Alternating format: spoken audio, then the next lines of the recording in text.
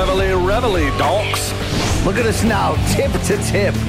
This is our life. This is our passion. That's the spirit we bring to this show. I'm Luke Thomas. I'm Brian Campbell. This is Morning Combat. Hey, it's the 30th of January, 2023. What's up, jerk jobs? Hello, it's Morning Combat. How are you? Happy Monday to you. Let's get this week started, shall we? Hi, my name is Luke Thomas. I'm one half of your hosting duo. I join you from the capital of Estados Unidos. I am told my friend is here. I don't know. I can't quite see him, but be that as it may, it's the king of Connecticut himself. It's Brian Campbell. Hi, Brian Campbell. Luke Thomas, how are you? Great to see you. Back with a bang on a Monday morning, right? It's almost the first of the month, right? So shout out to 90s hip-hop with that one. Wake Luke, up, right? wake up, cash your checks and get up. Yeah, that's what I'm saying. I'm excited to be back on this award-winning show 1 week before we get on a plane, Luke, and head over to London for some MK in the UK, okay? London calling, the reverse British invasion is coming your way. I can't wait for that. So, I'm fired up about life, love, happiness, all that good stuff, and maybe even combat sports as well, I'll find time for that. BC, can you believe it? In a week from today, we're going to be getting on a jet plane. It's going to be BC's first time in Europe, everyone. This is a big deal for you, man. I'm pretty pumped. I've never crossed the Atlantic before, but like Lucky Lindbergh, Luke, you know what I'm saying? It's going to be a successful journey. And, February 8th, Wednesday night, King's Place, 9 p.m. local London time there in the King's Court section. MK in the UK is happening. The Pod Live Festival. You guys know about that already, brought to you by the Sports Podcast Group. You remember they named us Best Sports Podcast of 2022. Well, now we're going to go out there and earn it. So, folks, we're leaving in a week. There are a few rows left of tickets in this 500-seat or so venue, and we want to jam pack this thing, right, Luke? We want to take that orifice and fill it. Yeah, I mean, it's already filled to the point now where you might just gag on it. But no, in all seriousness, it'll be full enough where it's going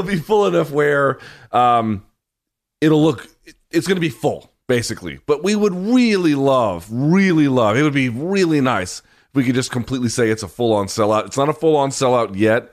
Yeah. It'll be great no matter what, but I think crossing that threshold would be nice if at all possible. Now, if you watch the pre-show commercials, you could argue it already is a full-on sellout, Luke. But, we're trying our best to navigate success. But no, seriously, this is going to be the best 90 minutes of your life if you like the ridiculousness that we bring to the table, that outlaw Dan Hardy, our special guest, brings to the table. We're still trying to secure some last-minute special guests. We're going to be filming a ton of stuff the day before, the day of, and the day after there. We're going to maximize our time in London. We're talking about room service diaries. We're talking about making some media stops of our own in London. Luke, this is going to be a very exciting trip. Jake Von Amsterdam on the ground with the dock cameras. So, hey, guys, whether you're Appy or the Paquettes or whoever else is coming, we're going to have time to raise a pint with you, to take pics, to hug, maybe harvest an organ or two, depending on how frisky you get. But, jokes aside, Luke, I'm ready, okay? I'm going to be, arms open to this continent here, these isles that we're landing on, and we'll see if I can unite the folks over there like we've done in this weird global MK family that we've built. Couldn't say it much better than that. So if you want to get tickets, you know how to do it. pod-live.com if you're listening. And, of course, you can just put your phone up to the QR code right there on the screen. I want to remind you, Showtime is the label that pays. Showtime.com. Get a 30-day free trial. If you like it, you can keep it. If not, you can certainly bounce. If you want to reach the show at any point, you can do morningcombat@gmail.com. BC and I do not read it, but the producers do. So use that channel. And then, say hi to Mikey when you're there, please. Yeah. Yeah, say hi to Mikey. And then last but not least, BC, we have merch in general and specific merch around this London trip. Of course, you can go to morningcombat.store for that. I'm wearing a new Rising Sun shirt. Oh, I have a coffee mug here. Did I leave that upstairs, Luke? You might have. Maybe during one of your long-winded rants, I can run up there and grab it. But yeah, you're one to talk there, guy. You're one to talk. Glass houses and all, right? Luke, here's the deal. We got 3 brand new shirts on that morningcombat.store website. Our Live in London collection. 2 of them very Union Jack oriented, as you can see in the bottom corner of the screen. One of them, Luke, destined to be a bestseller, the GTA MK shirt. You know what I'm saying? This thing's blowing up, according to RJ Ballbagger. So thank you, folks. Get some fine merch. We're gonna have a few giveaways in person there, Luke, with the merch at the UK show. I mean, I'm just fired up to see our weird people dressed exactly like us. Here's one question I have, though. I don't understand what GTA, and again, I'm not a video game player, so this is definitely a question out of profound and abiding ignorance. What does GTA have to do with London specifically? Is there like a GTA London? Yeah, I don't think it's related at all, but it's a Grand Theft Auto design amazing shirt of Yeah, I love the shirt. Moments. I just don't get the London part of it. Maybe there's a London episode of GTA, because they come out with different maps and different games. They update it all the time. I don't know if there's been a London one. I'm more of a Fortnite guy, Luke. However people think that makes me look, but that's the reality. Okay. Does that mean, if you play Fortnite in 2023 and you're nearly 50, excuse me. I'm not. First of all, I'm not nearly 50. Okay, let's get that out of the equation. All right. I mean, you're kicking 50's door down at this point. Let's just be very clear about that. I think it's a little wash to play. Look, here's the deal. I did it to connect with my kids, and then I caught the addiction bug, and they don't even really. Well, one of my sons plays it all the time. The other one doesn't play it much anymore. But Luke, I always tell them when they tell me, hey, Dad, dads aren't really on Fortnite. Like, what are you doing?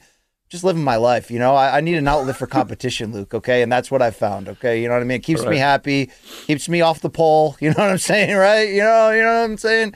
Jason the Buffer. No, it keeps me happy, and there you go.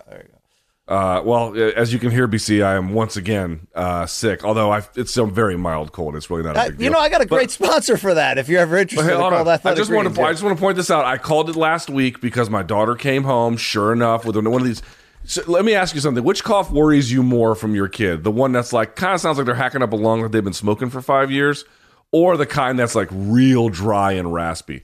I'm going to go real dry and raspy. Sure enough, she came home with one of those last week, and I was like, "Yep." It is inevitable. Do you think she has the whooping cough, Luke, or do you think that died out in the 40s? No, I think she's been vaccinated against that, and I think that vaccine is pretty good. Anyway, right. She doesn't have it. I can tell you that. She's fine. Oh, my God. Tukes doesn't know this, but you're going to buy her so many things in London. You're going to need an extra suitcase to bring home. Nah, Mom already did that last year. So, but, anyway, I should be fine, but, you can hear my voice. All right, BC, let's get this going if we can. Topic number 1 here for the day.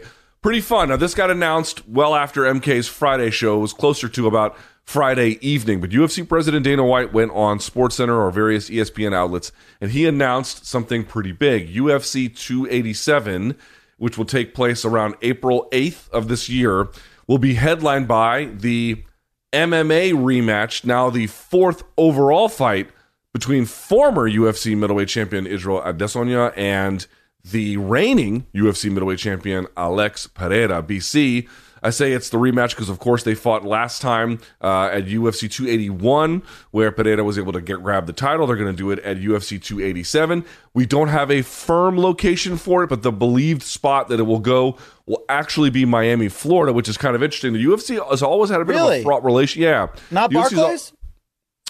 It's been reported. It's neither confirmed, and it's not confirmed for any one location. Okay. But the clubhouse leader that I have been reading about has been Miami. We'll see. To your point, we shall see. But BC, my question for you to open the show is as follows: are you glad that the rematch, basically 6 UFCs in the modern era apart, major pay-per-views, is happening this fast?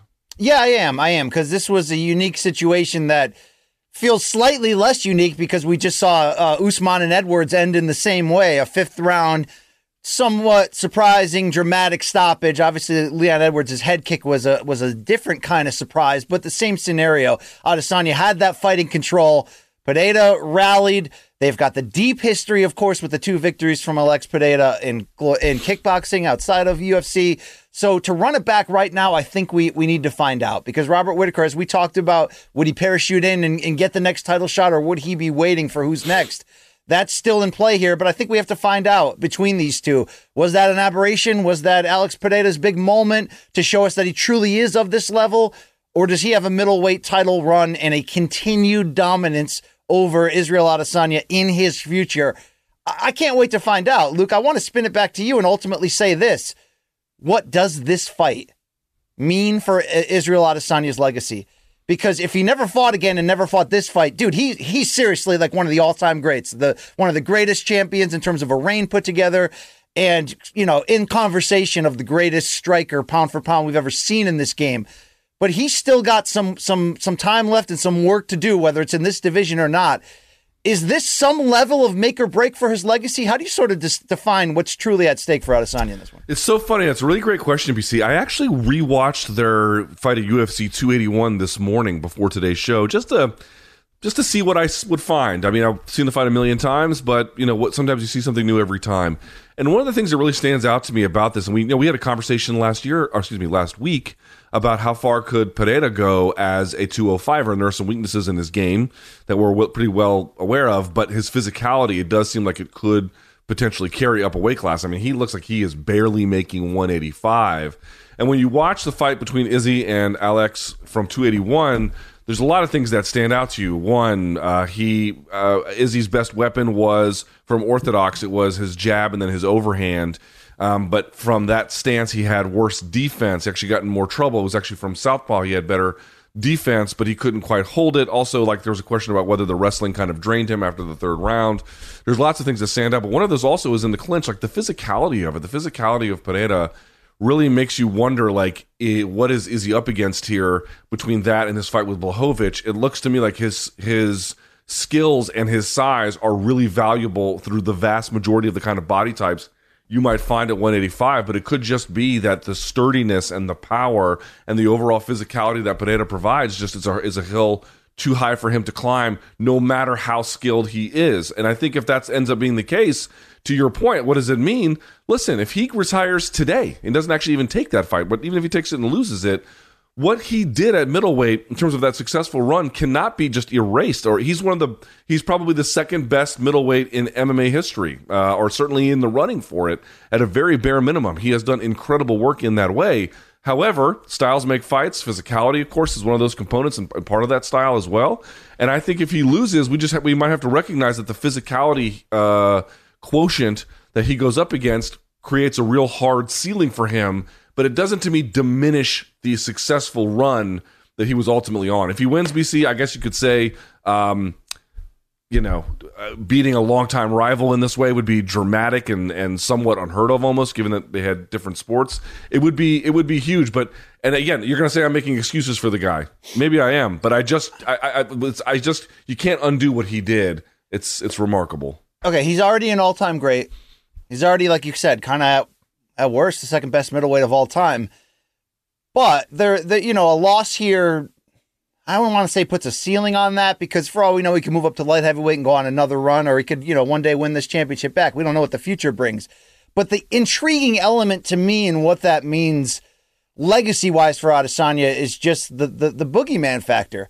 I mean, if Pereira comes out and wins this, and let's not forget, again, I think you have to say it, dude. Adesanya was winning, going out of his way in that first fight, nearly stopped Pereira to end that first round. I mean, 5 more seconds, he probably does stop him.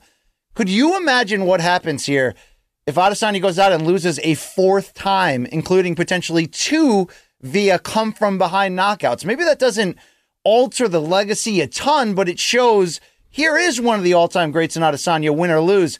But there was this other dude, and boy, did he have his number across multiple sports, multiple stops along the globe. So there's certainly a lot of intrigue, and I don't discount, the same factors of what this could do for Pereira with another win, coming over to this sport on a full-time basis at such a late point in his career, making the instant adjustment, overcoming the lack of experience in certain categories with just toughness and pure focus and deep drive.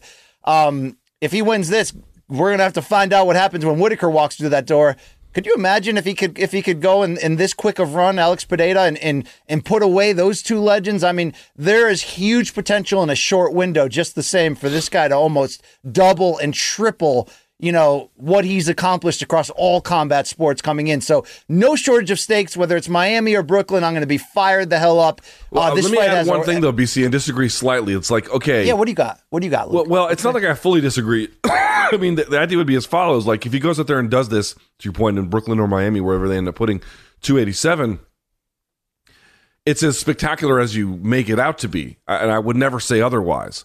However, you just have to ask yourself a really basic question. Do I believe at this stage, not that Pereira couldn't, I mean, Pereira with his power and size and skill already can beat anyone at 185. I think that's pretty fair to say. Like, if Whitaker is not careful, he's going to wake up looking at the lights. Very, very easy to see.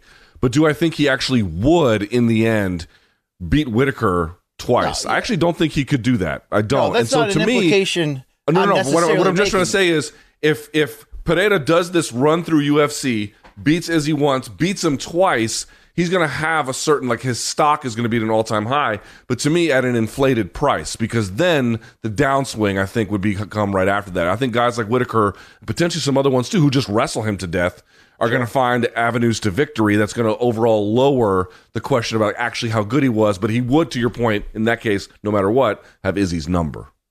Dude, I mean, look, me making this potential statement will probably throw me in the same bowl that people lop you of just, man, this guy just loves Adesanya, man. He just freaking licks Adesanya. But, dude, could you imagine if he comes back, avenges this loss, and let's say does it by stoppage? Like, look, legends are made different ways. I mean, if you can go unbeaten like a Mayweather or a Khabib, it's a different kind of legend in some ways. But you know the legends we really love? The kind that are willing to risk it. They go in there and, hey, sometimes they don't get that biscuit, Luke, but then they come right the hell back and avenge that defeat, whether it's Lennox Lewis avenging his only 2 losses by knockout in title fights, or, you know, GSP against Matt Serra. Not that I think Pereira is necessarily in the Serra category, but it's going to be fun to watch this with all the levels of implications. And if Adesanya comes back and avenges this, that's going to say a lot about who he is. All the way down the line. So much at stake, such a great matchup, and obviously so many questions that need to be answered. How much can Pereira improve on the parts of his game that are still very raw and green in terms of this, short time period that he's adjusted? He's only been with the company, for like a year and a half. We have to, we forget that sometimes. But yeah, I love this. And what is the co? Oh yeah, we're going to talk about the co-main. My bad. We'll co-main in a second, but I mean, I would be curious if you had any thoughts on like what might go differently, because. Again, I rewatched it heading into the 5th. I definitely had it 3-1 Izzy. First round to Izzy, 3rd round, 4th round. 1, 3, and 4 were his rounds. Round 2, pretty clear, went to Pereira. And then obviously in the 5th, Pereira closed the show. But, one of the things that sort of stands out to me is like Pereira is like down blocking, and like his initial takedown defense is pretty good. But when you begin to like make him work through position to position to position to position, it falls apart pretty quickly. He doesn't quite have that built in. And I don't know that Izzy's offensive wrestling is there to do that, but one wonders. The other part, too, was, man, he had, it's funny, Izzy rocked him at the end of that first round, and to your point, there was 10 more seconds in that round. Like, the clappers had already gone off. I think he hit him at, like, the 4 or 3 second mark or something crazy. But if, that round's a little bit longer, he puts him away. But the rest of the fight, it looked to me like he had a hard time hurting Pereira. That was the really interesting part about it. He couldn't get him, for the most part, off of him. The leg kicks did a little bit for sure. Some of the body kicks did a little bit for sure. But he just couldn't really get him off. It was that right hand that was the thing that would do the work. But that got harder and harder to find as the fight went on in general. So I'd be really curious to see what adjustments they make between them. I do think it's a very winnable fight for the former champion. I really do. Here's the question that I'm asking of Adesanya in this fight. And I ask it this way because, sometimes ahead of big fights and we're tasked to make predictions, and you have to try thinking in your head, what could that fight look like? The big question I had ahead of the first one is, does Adesanya want a point fight against a guy this dangerous? I remember specifically saying, I wonder if all the backlash against him being a little too safe sometimes against big sluggers, I wonder whether that will motivate him to want to change that. And I wondered at the time whether Pereira's straight ahead style would essentially force him to change that, meaning this idea. I asked ahead of the first fight, should Adesanya look to finish this guy rather than allow him to linger and the potential that he gets you late? It just turned out that's exactly what happened. Luke, do you think the second time around Adesanya looks at his body of work, said, yeah, I controlled him for most of it, but there was something super special about this guy. He surprisingly showed us real 5-round stamina. He surprisingly showed us, like I said, overcoming all the things he hasn't leveled up in his MMA game and just relying on the fighting spirit. If you're Adesanya, are you looking to finish this guy the second one, knowing that you had him close in the first round? I think the thing that maybe was a bit of a missed opportunity the first fight was not enough ground and pound. There was some, he had the axe kick at the end of the third and then a bit of a left hand that came after it when Pereira was already on the ground. I think that was pretty nice, but in general, there could have been a little bit more. Here's the thing, BC. If you go back and you watch, he didn't change a whole lot. Obviously, Pereira got more aggressive in that fifth, but when Izzy is getting backed up against the fence, which he's more mobile when he's fresher, but it takes real precise trunk movement and fast twitch muscles and all that kind of stuff. It's a very delicate razor's edge of physicality you're working off of in terms of the danger you're inviting and how good your reflexes have to be. When those waned a little bit, not like they didn't fall off a cliff, but they weren't as good as they were in the first 2-3 rounds. By the fifth round, and Pereira's putting even more pressure on, he just couldn't make those quick reads and adjustments and pulls as fast, and I think that caught up with him. What is the answer for that?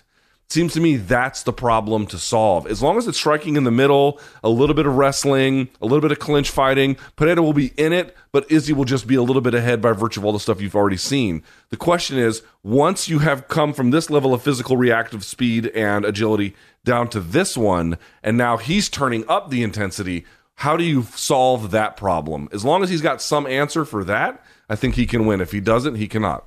Yeah, I wonder if this new face tat from Adesanya is a tip of the hand of what direction he's headed, Luke. Ultimate badassery, because everyone I've ever known before this became a popular sort of hipster move who had a tattoo above their chest or below their wrist, they have either done two things in their life, Luke: hard time or a willingness to kick your ass over very little. And sometimes those two come together.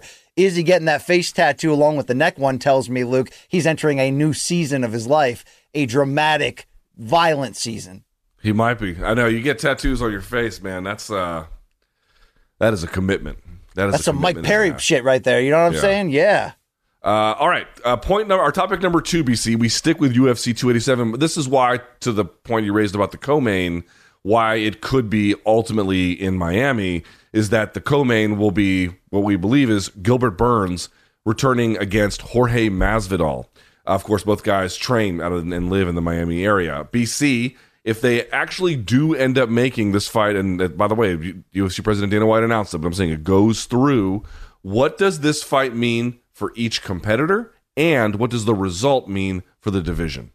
Given their stature, given the huge win Gilbert Burns had in terms of staying in line and contendership because he was unable to land bigger opponents yet, dude, he mopped up on Neil Magny. I think obviously from a distance you go, okay, this is a celebrity pseudo number one contender fight. And if we are going to have visions of potentially inserting Masvidal back into a title fight, which I believe could only truly happen if Edwards is the defending champion at that point, given their history, I like that the UFC essentially comes out and says, all right, we can't just do it on name power alone anymore. You already had 2 of those, right? We got to go in the direction of you got to beat a top guy. I think my biggest question, separate from Gilbert, we know what Gilbert wants, Luke. He wins this fight, he's going to get what he wants. He's either going to get a title shot or the biggest possible crossover name available to him. My question is, why did Masvidal accept this when every single person's reaction to this fight was, damn, Masvidal's going to get his ass kicked? And that doesn't mean that's what's going to play out. And Masvidal's very capable. And, this is why we watch the fights at the end of the day. But Luke, why is Masvidal doing this? He's already had 2 title shots. I don't see him at this age anymore as somebody that is caught up on the idea that I've got one more run in me. I think he's now a contracted hitman who's looking like Gilbert was during the last season of trying to find the biggest name possible for the most amount of money. Obviously, he beats Gilbert. Dude, he could get anybody. But is that worth the risk right now for Jorge? Yeah. Who else would he fight? And take out Conor, because they're not going to make that Conor fight with him. So Conor's not on the table. Nate Diaz not on the table. Who does, if he's not fighting Gilbert Burns, to get anywhere approximating what Jorge Masvidal would want, which is, to be as relevant as possible, but more than likely more well paid. Something of an action fight, if at all possible. That's what he's looking for. So who would it be, BC? Because Kamaru's fighting Leon. Colby, they're not going to do. They just did it. Hamzat we don't even know if he's going to be in this weight class. Then there's Bilal. Jorge is not taking that. Gilbert's sitting at 5. Wonderboy, he already fought and lost. And by the way, that fight, granted, that was before his renaissance, but that was one-sided. Jeff Neal, he's already got a date with Shavkat. Then you have Sean Brady. That I don't think that right. And just to be fair, you're getting to the level of names where the money's not going to be the same. So I get that. Right. This is a pay-per-view co-main event in Miami. To answer the question, hold on, and I'll finish it just very quickly. It's Sean Brady, Vicente Luque, and then Shavkat Rakhmonov sitting at 10. Masvidal sitting at 11. First of all, this is inside the top 5 as an opponent. And secondly, this is the best it's going to get for Jorge given the circumstances. To your point, he's 38. I believe Gilbert is 36. So Gilbert not exactly young, but he does have a little bit of a youth advantage. I also think he's got fewer competitive MMA miles on him. Relatively speaking, Jorge has been fighting in backyards quite literally for a while. So there's a lot of wear and tear on his body. But this fight is not a perfect fight for Jorge by any stretch. But if he loses and performs well, it's not great, it's bad, but it's not altogether a complete disaster. Moreover, it's a big enough name where if he does in fact win, it puts him back in that space where he does want to be to get those more marquee names, potentially a Conor fight or whoever comes out of this Leon and Kamaru thing. Well, I guess we'll have to see how it all plays out. That's why. It's because this is a very imperfect fight for Jorge. But given the lay of the land, it's the very best one he's going to get at this point in time. I guess I asked this under the premise of, did they tell him essentially that, look, your money fights at the moment are Conor and Leon if he has the belt. If you want either of those, we're going to need you to come back, get a win, and get a big one. So I guess I can understand it under that thinking for Jorge. Same thinking you mentioned where, look, he's not going to go fight Hamzat or Shavkat or, he's not going to do that right now, okay? Maybe he looks at Gilbert's age, the fact that Gilbert was lured into a brawl against Hamzat and is just hoping Gilbert's not going to take him down and try to submit him. And I know Jorge's got defense for that, but I guess you're right. If you want big opportunities, you got to win big fights to get there. But odds wise, have they installed the odds yet, Luke? Because they got to be aggressively in the direction of good question. Let me look that up right now. Let's see here for Jorge Masvidal. And I'm not saying Jorge's scared of anybody. I'm sure he looks at Gilbert and goes, okay, I see my potential angle of victory. I just don't know if we see that, Luke. Okay, I'm not going to give you the place. I'll just give you a rough approximation of what it looks like. It's roughly minus 500 for Gilbert Burns, plus 400 for Jorge. It's an uphill climb. An uphill climb. Let's just be very honest about that. He can do it, but it's an uphill climb. Would you advise him to do a unique training camp for this one and go back to the same forest in Central America where he went to that reality show, took the year-plus break of his career, and woke up one day and decided it's time to start baptizing fools? Luke, can lightning strike twice in the same location? Unlikely. I mean, you ever break up with someone, BC, and then you're apart from them for a while, and then you're like, you know what, I really miss them, and then you get back together and you're like, yeah, that was probably a mistake. Like, it was a good thing we had that moment in time, but I can't use this to recapture magic. The magic was that time, and that time. Luke, to respond to that, there's this weird phenomenon that happened in my single dating life where anyone that broke up with me wasn't looking to get back together with me. I don't know what happened, Luke. So no, I've never done that, to be honest with you. I've only had it happen a couple of times, and both times it was done, I was like, yeah, that was nah. Yeah. It's not them, Luke. It's me. Okay, let's be fair about that. Yeah, that I can believe. But to the point you raised, it's like the fight is. This is what you're basically getting at, and I think you're 100% right. It's like, dude, this is it's a tough ass fight, and Gilbert is popular, but he's not like the biggest name in the division. He's certainly a big name, a respectable name, but not a huge name. Why the hell would you take this? And the answer is, given his other options, I'm not sure what the better option. I mean, I guess he could fool around at 185 or something. But dude, he's was it 3-fight losing streak he's on? This would be a fourth. I'm wondering if he realized after negotiating that he has to win this fight to get a chance at those 2 money fights I mentioned. But Luke, I want to ask you this quickly here, and we're gonna have time to break this fight down ad nauseum. But do you think Jorge looks at Gilbert compared to the 2 wrestle heavy elites that he most recently fought in this division, Colby Covington and Kamaru Usman, and says to himself, even though Gilbert's submission game is off the charts, he won't be as consistent of a takedown threat of those other 2. And if I fought those other 2 and, I didn't win, but, here I am still standing, I'll take that risk against Gilbert that I can try to stuff those takedowns. I do think so. I think he probably feels like on the feet, if it stays there, I'll win. And he is good on the ground and he can wrestle, but it's not like the Colby all over you kind of wrestle. You could probably, fight through a lot of that more nimbly than, and by the way, fighting Colby is a good setup in the event that Gilbert wants to wrestle, right? Like you have that experience.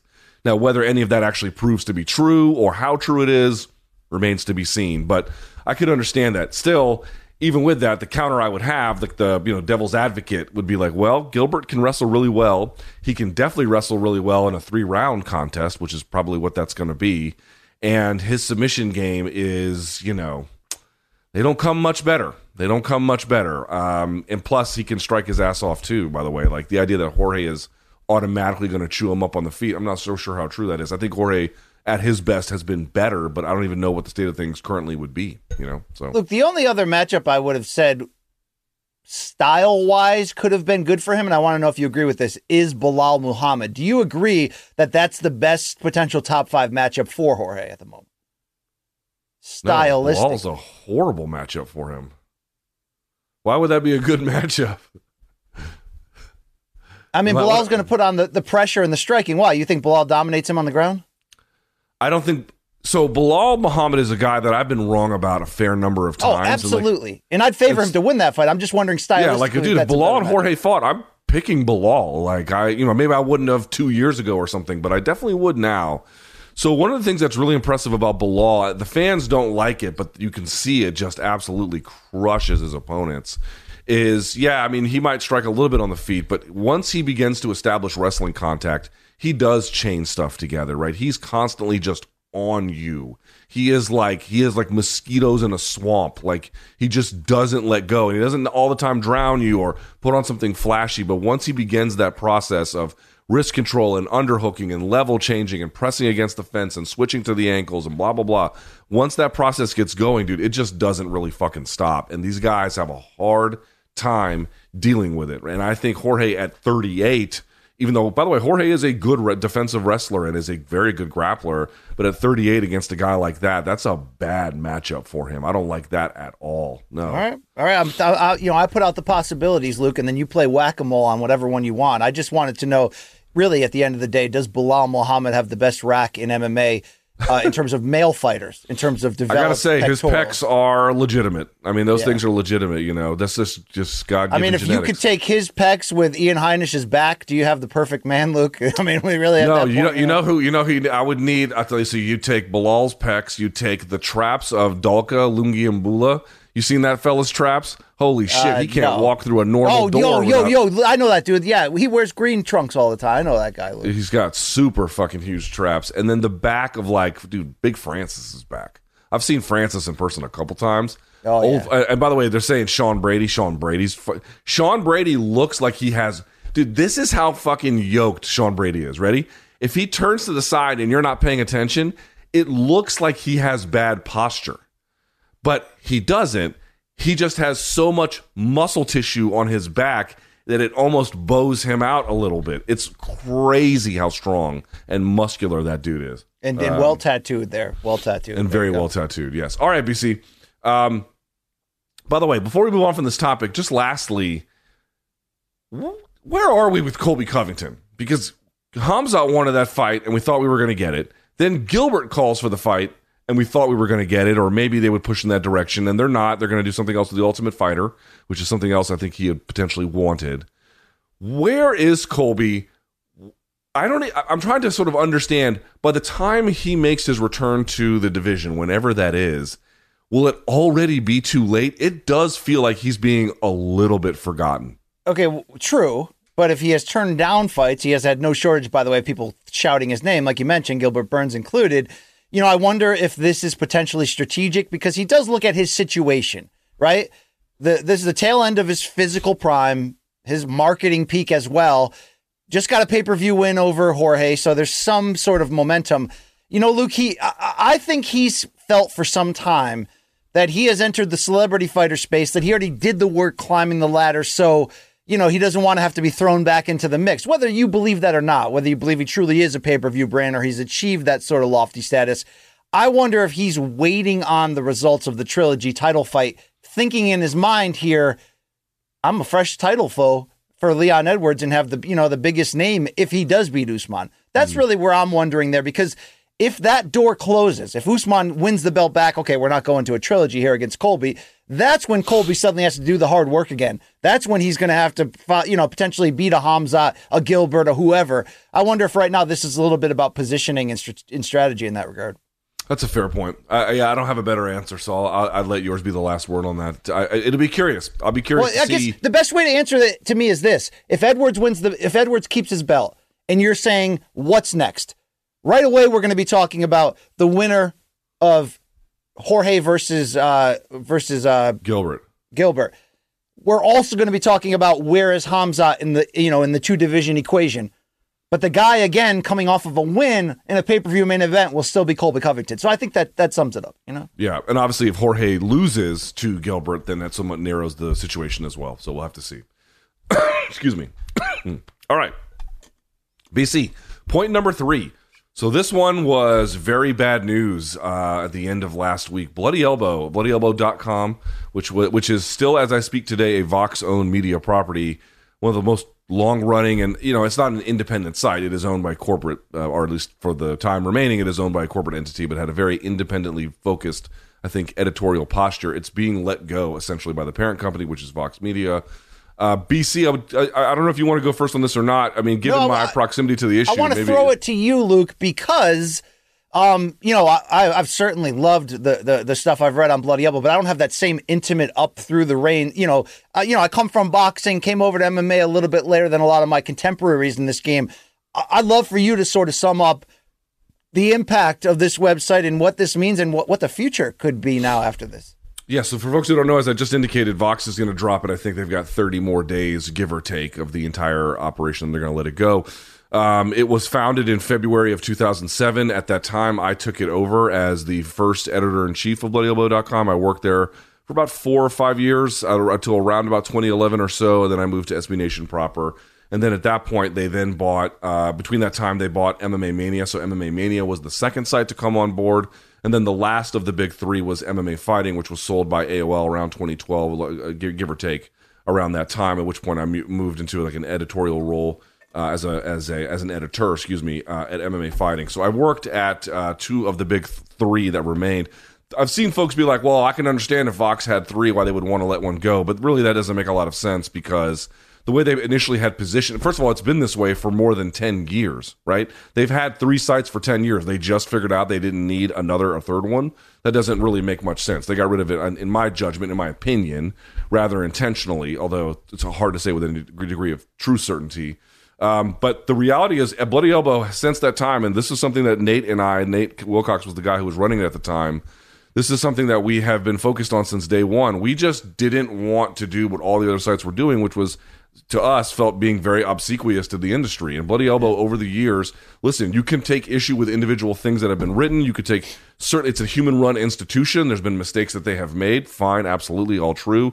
But the vast majority of people you have seen mad at Bloody Elbow do so because they just have a far right-wing political slant. They don't like some of the stuff they report on. But if you just examine who has done, over the course of its life as a media institution, the most reporting on industry malfeasance, industry malpractice, bad actors in the space, and as well, most importantly, BC, the true realities of fighter pay. Who has really put a magnifying glass on the industry in the best way possible? The answer is, to me, Bloody Elbow by a mile. I don't think there's even really a close second. There's other people in that space have done good work, but as an institution, it's one of the most important ones. And frankly, BC, without it, I got to tell you, for the industry, I'm a little bit terrified. It looks like what's going to happen at Bloody Elbow is that the people who have been working there now are going to try and reconstitute it independently.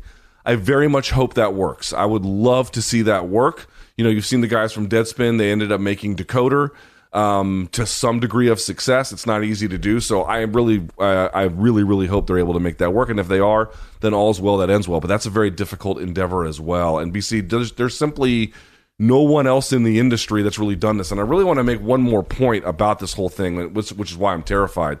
There have been really 2 key events that make me very nervous for the state of MMA media. Like, already we're at a place where they just mostly cover events, fight news. This fight got booked. This fight fell through. Here's what the commission said. It's very much hands off in terms of examining industry practices. And that's fine. That's a beat you can do, but there should be other ones as well. When The Athletic came around, they hired everybody. They even tried to recruit me. I don't know if they tried to recruit you, BC, but they tried to recruit me as well. Yeah. Yeah. They wanted and ended up collecting everyone who did real reporting. The Sean El-Shadis, the Chuck Mindenhalls, Josh Gross, they had Chad Dundas, they had Ben Folks, and it goes on and on and on from there. Dan Stupp was part of it and other ones as well. And they basically let all those folks go. Many of them have not been able to find the same kind of work since then. Some haven't been able to get work really in any kind of meaningful capacity in the industry at all since then. That was devastating for MMA reporting, and we should say that out loud. That what The Athletic did was devastating for actual reporting in MMA because those other sites didn't hire most of those people back. Sean El-Shadi went to MMA Fighting, but he is largely in an editorial role. He doesn't do a lot of actual writing day to day. Chuck Mindenhall never really went back to another site, for example. Like the loss of what he was doing is incredible. And then this, you add up Vox dropping Bloody Elbow and what The Athletic did to MMA. I can't think of anything that has put more people out of work who do the actual work of journalism in the space than even any ban from any promoter, which, by the way, those have been very bad for certain people, no doubt about it. But the scale of devastation here, potential devastation, is horrible. Dude, you could really make an argument that losing these two sites, or losing Athletic and then losing Bloody Elbow, if they're not able to reconstitute their efforts elsewhere, is the end of MMA journalism in any kind of like genuine capacity as it used to exist. And maybe as a real practice. The act of what they do, it doesn't pay. No one really wants to fund it, and it is going away. And I got to tell you, I'm terrified of it. If you're a scumbag in this industry, this is great news for you. I mean, it's tough. I came to the MMA media on a full-time level rather than just a contributing one in 2016. And if you said, what are the most important MMA journalistic pieces I've read in that time, you know, they're probably all by John S. Nash and Kareem Zidane, right, Luke? Yeah, something like that. Mm-hmm. I mean, in what type of alumni that we now know in MMA media comes from there? You, Brent Brookhouse, who now works at CBS. I mean, is it a who's who across the board of people that have, you know, done work there and learned the trade there, so to speak? I would say that, you know, in general, one of the criticisms I've had of Vox Media is I don't believe that they are very good at nurturing any of their talent, but individual managers can be very much the exception to that rule. And I would say that Nate Wilcox has just the resume of people who have come through there is extraordinary. I don't think there's another site in MMA that can boast what they have in terms of the number of people who have been able to spread their wings and fly, so to speak. Look, there's so much, okay, like sports journalism, you know, in the digital era, you know, look, it's always volatile, right? In any company, and I've seen it in my days at ESPN, years where they went all in on specific sports, MMA included, and let's hire all these editors and writers, and, you know, and then a couple years later go, okay, that didn't pan out what we thought, we're going in another direction. But look at right now, ESPN, while not always maybe standing in the firmest of stance journalistically since signing on with UFC, is now airing UFC, so it couldn't be more prominent. So look, if you consider now that the MMA journalism space, anytime a sport is hot, and God, UFC's been hot for years, there's money there.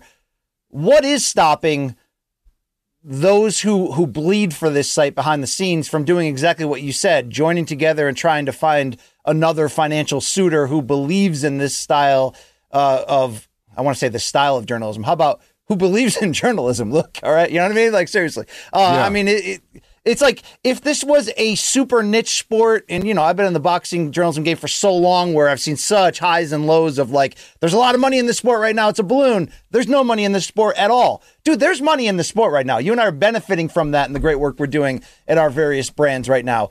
Shouldn't somebody be able to pick this up or this, you know, or at least the personnel or to keep this going? I mean, you have to be in a spot where you're not... Dude, good journalism doesn't pay in any form, or very rarely pays. It just doesn't pay. And then again, the original way in which newspapers worked was that they sold classified ads, and then that ad money, which had nothing to do ostensibly with the journalistic work itself, like the Moscow bureau chief at that time in the 60s or whatever. It was the two were separate, and so you didn't have to worry how much. I mean, everyone had budgets, but you weren't thinking, should I write this story because it'll get more clicks? Should I do this podcast because it'll get more clicks? Excuse me. Or should I do the actual story?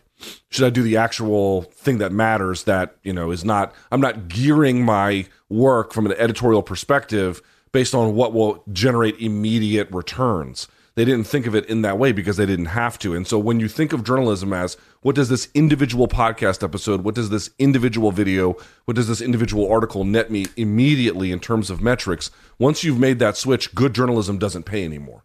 It doesn't pay. Now, people might be saying, well, then if Bloody Elbow was that costly to Vox, then they have a right to cut him. Yes, Vox can certainly do everything that they want to, but I would caution against that. I think to me, I've been gone from the company since basically in a full-time capacity, since 2017, and then altogether after 2019. So since that time, I could not tell you what the reality was. But what I do know is that, one, that Bloody Elbow was not expensive to run relative to other sites. They had hardly anybody that was full-time. So like the fact that it was like weighing down from a costly perspective, I don't really buy. Two, the way that the SB Nation company works is that they're supposed to be able to sell ads across a series of networks of sites that reach the same demos, and so you don't have to get individual, very niche sponsorship. You have this network effect that's supposed to like scale, and therefore you can reach your goals even if independent sites aren't necessarily always the best fit or have always the best coverage. You have this wide array of scale you can use. That's the second part about it. And the third part is just this, man. Like when I was there, let me just tell you that this is true. Like Bloody Elbow reported on difficult stories by choice and because they had to push them through. No one was encouraging them to do it. No one was forcing them to do it. They elected to do it. And of course, they'd have to go through in-house counsel to make sure everything that they were publishing was above board, which they did, and blah, blah, blah, and on and on. But they're the ones that pushed the issue. And it's been this way since 2007. Like in 2023, all of a sudden, BE didn't make enough money. Maybe that's true. I just tend to think that they are probably more of an editorial headache internally, and maybe Vox just didn't want that anymore. I tend to think that's the likeliest of all the explanations. That's an interesting summary there, knowing your history and what you know. It's funny, when you said, there's just not a lot of money to be made anymore for pure journalism, and I don't disagree. You know what my knee-jerk response always is to that? Unless you're at ESPN, meaning the arms that ESPN has as a whole. I'm talking about, the former magazine features they can do, E60, Outside the Lines, that level of stuff. Right. Look, ESPN's been very on top of the ball of reporting on the UFC gambling issues. Certainly, we in our opinion dropped the ball on the fallout of the Dana White domestic situation.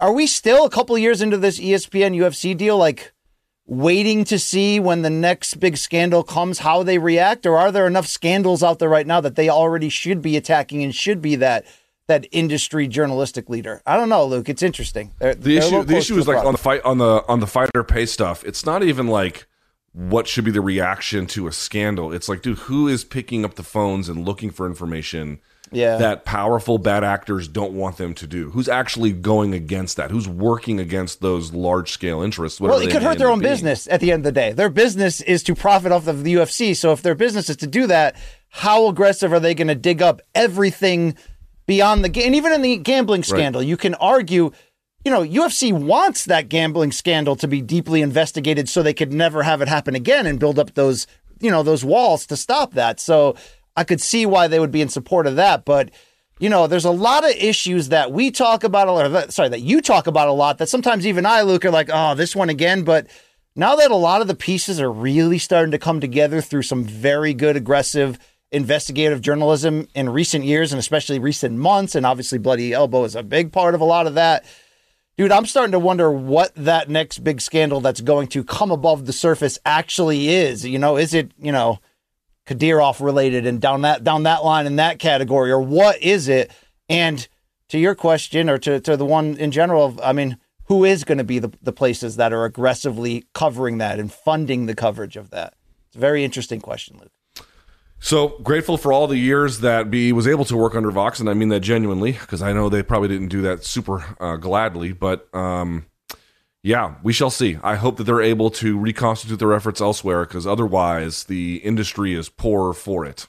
And by the way, just one more thing, it's like you can see a lot of people being bitter at BE, which is great. Like, you should be able to be fine if there's a niche people of whatever. If people are allowed to say what they want about your media outlet, especially if your coverage has been adversarial or otherwise investigative. That's fine. But you want players like that in your industry. right? You want, like, dude, Nate Wilcox, like, BC, how much do you know about Nate, the guy who ran the site? How much do you know about him? Almost nothing beyond the name, Luke, because he doesn't purposely put himself out there as a public figure. Right, because he doesn't give a shit about anyone's opinion in MMA. And I mean that, like, genuinely. Lives his life independently, doesn't care what the opinion is of cage fighters on feminism or Andrew Tate, just doesn't give a shit. Doesn't care what anyone in any position of power has to say, nothing. Doesn't bother him, doesn't live by, and I mean, like, in the truest sense of the word.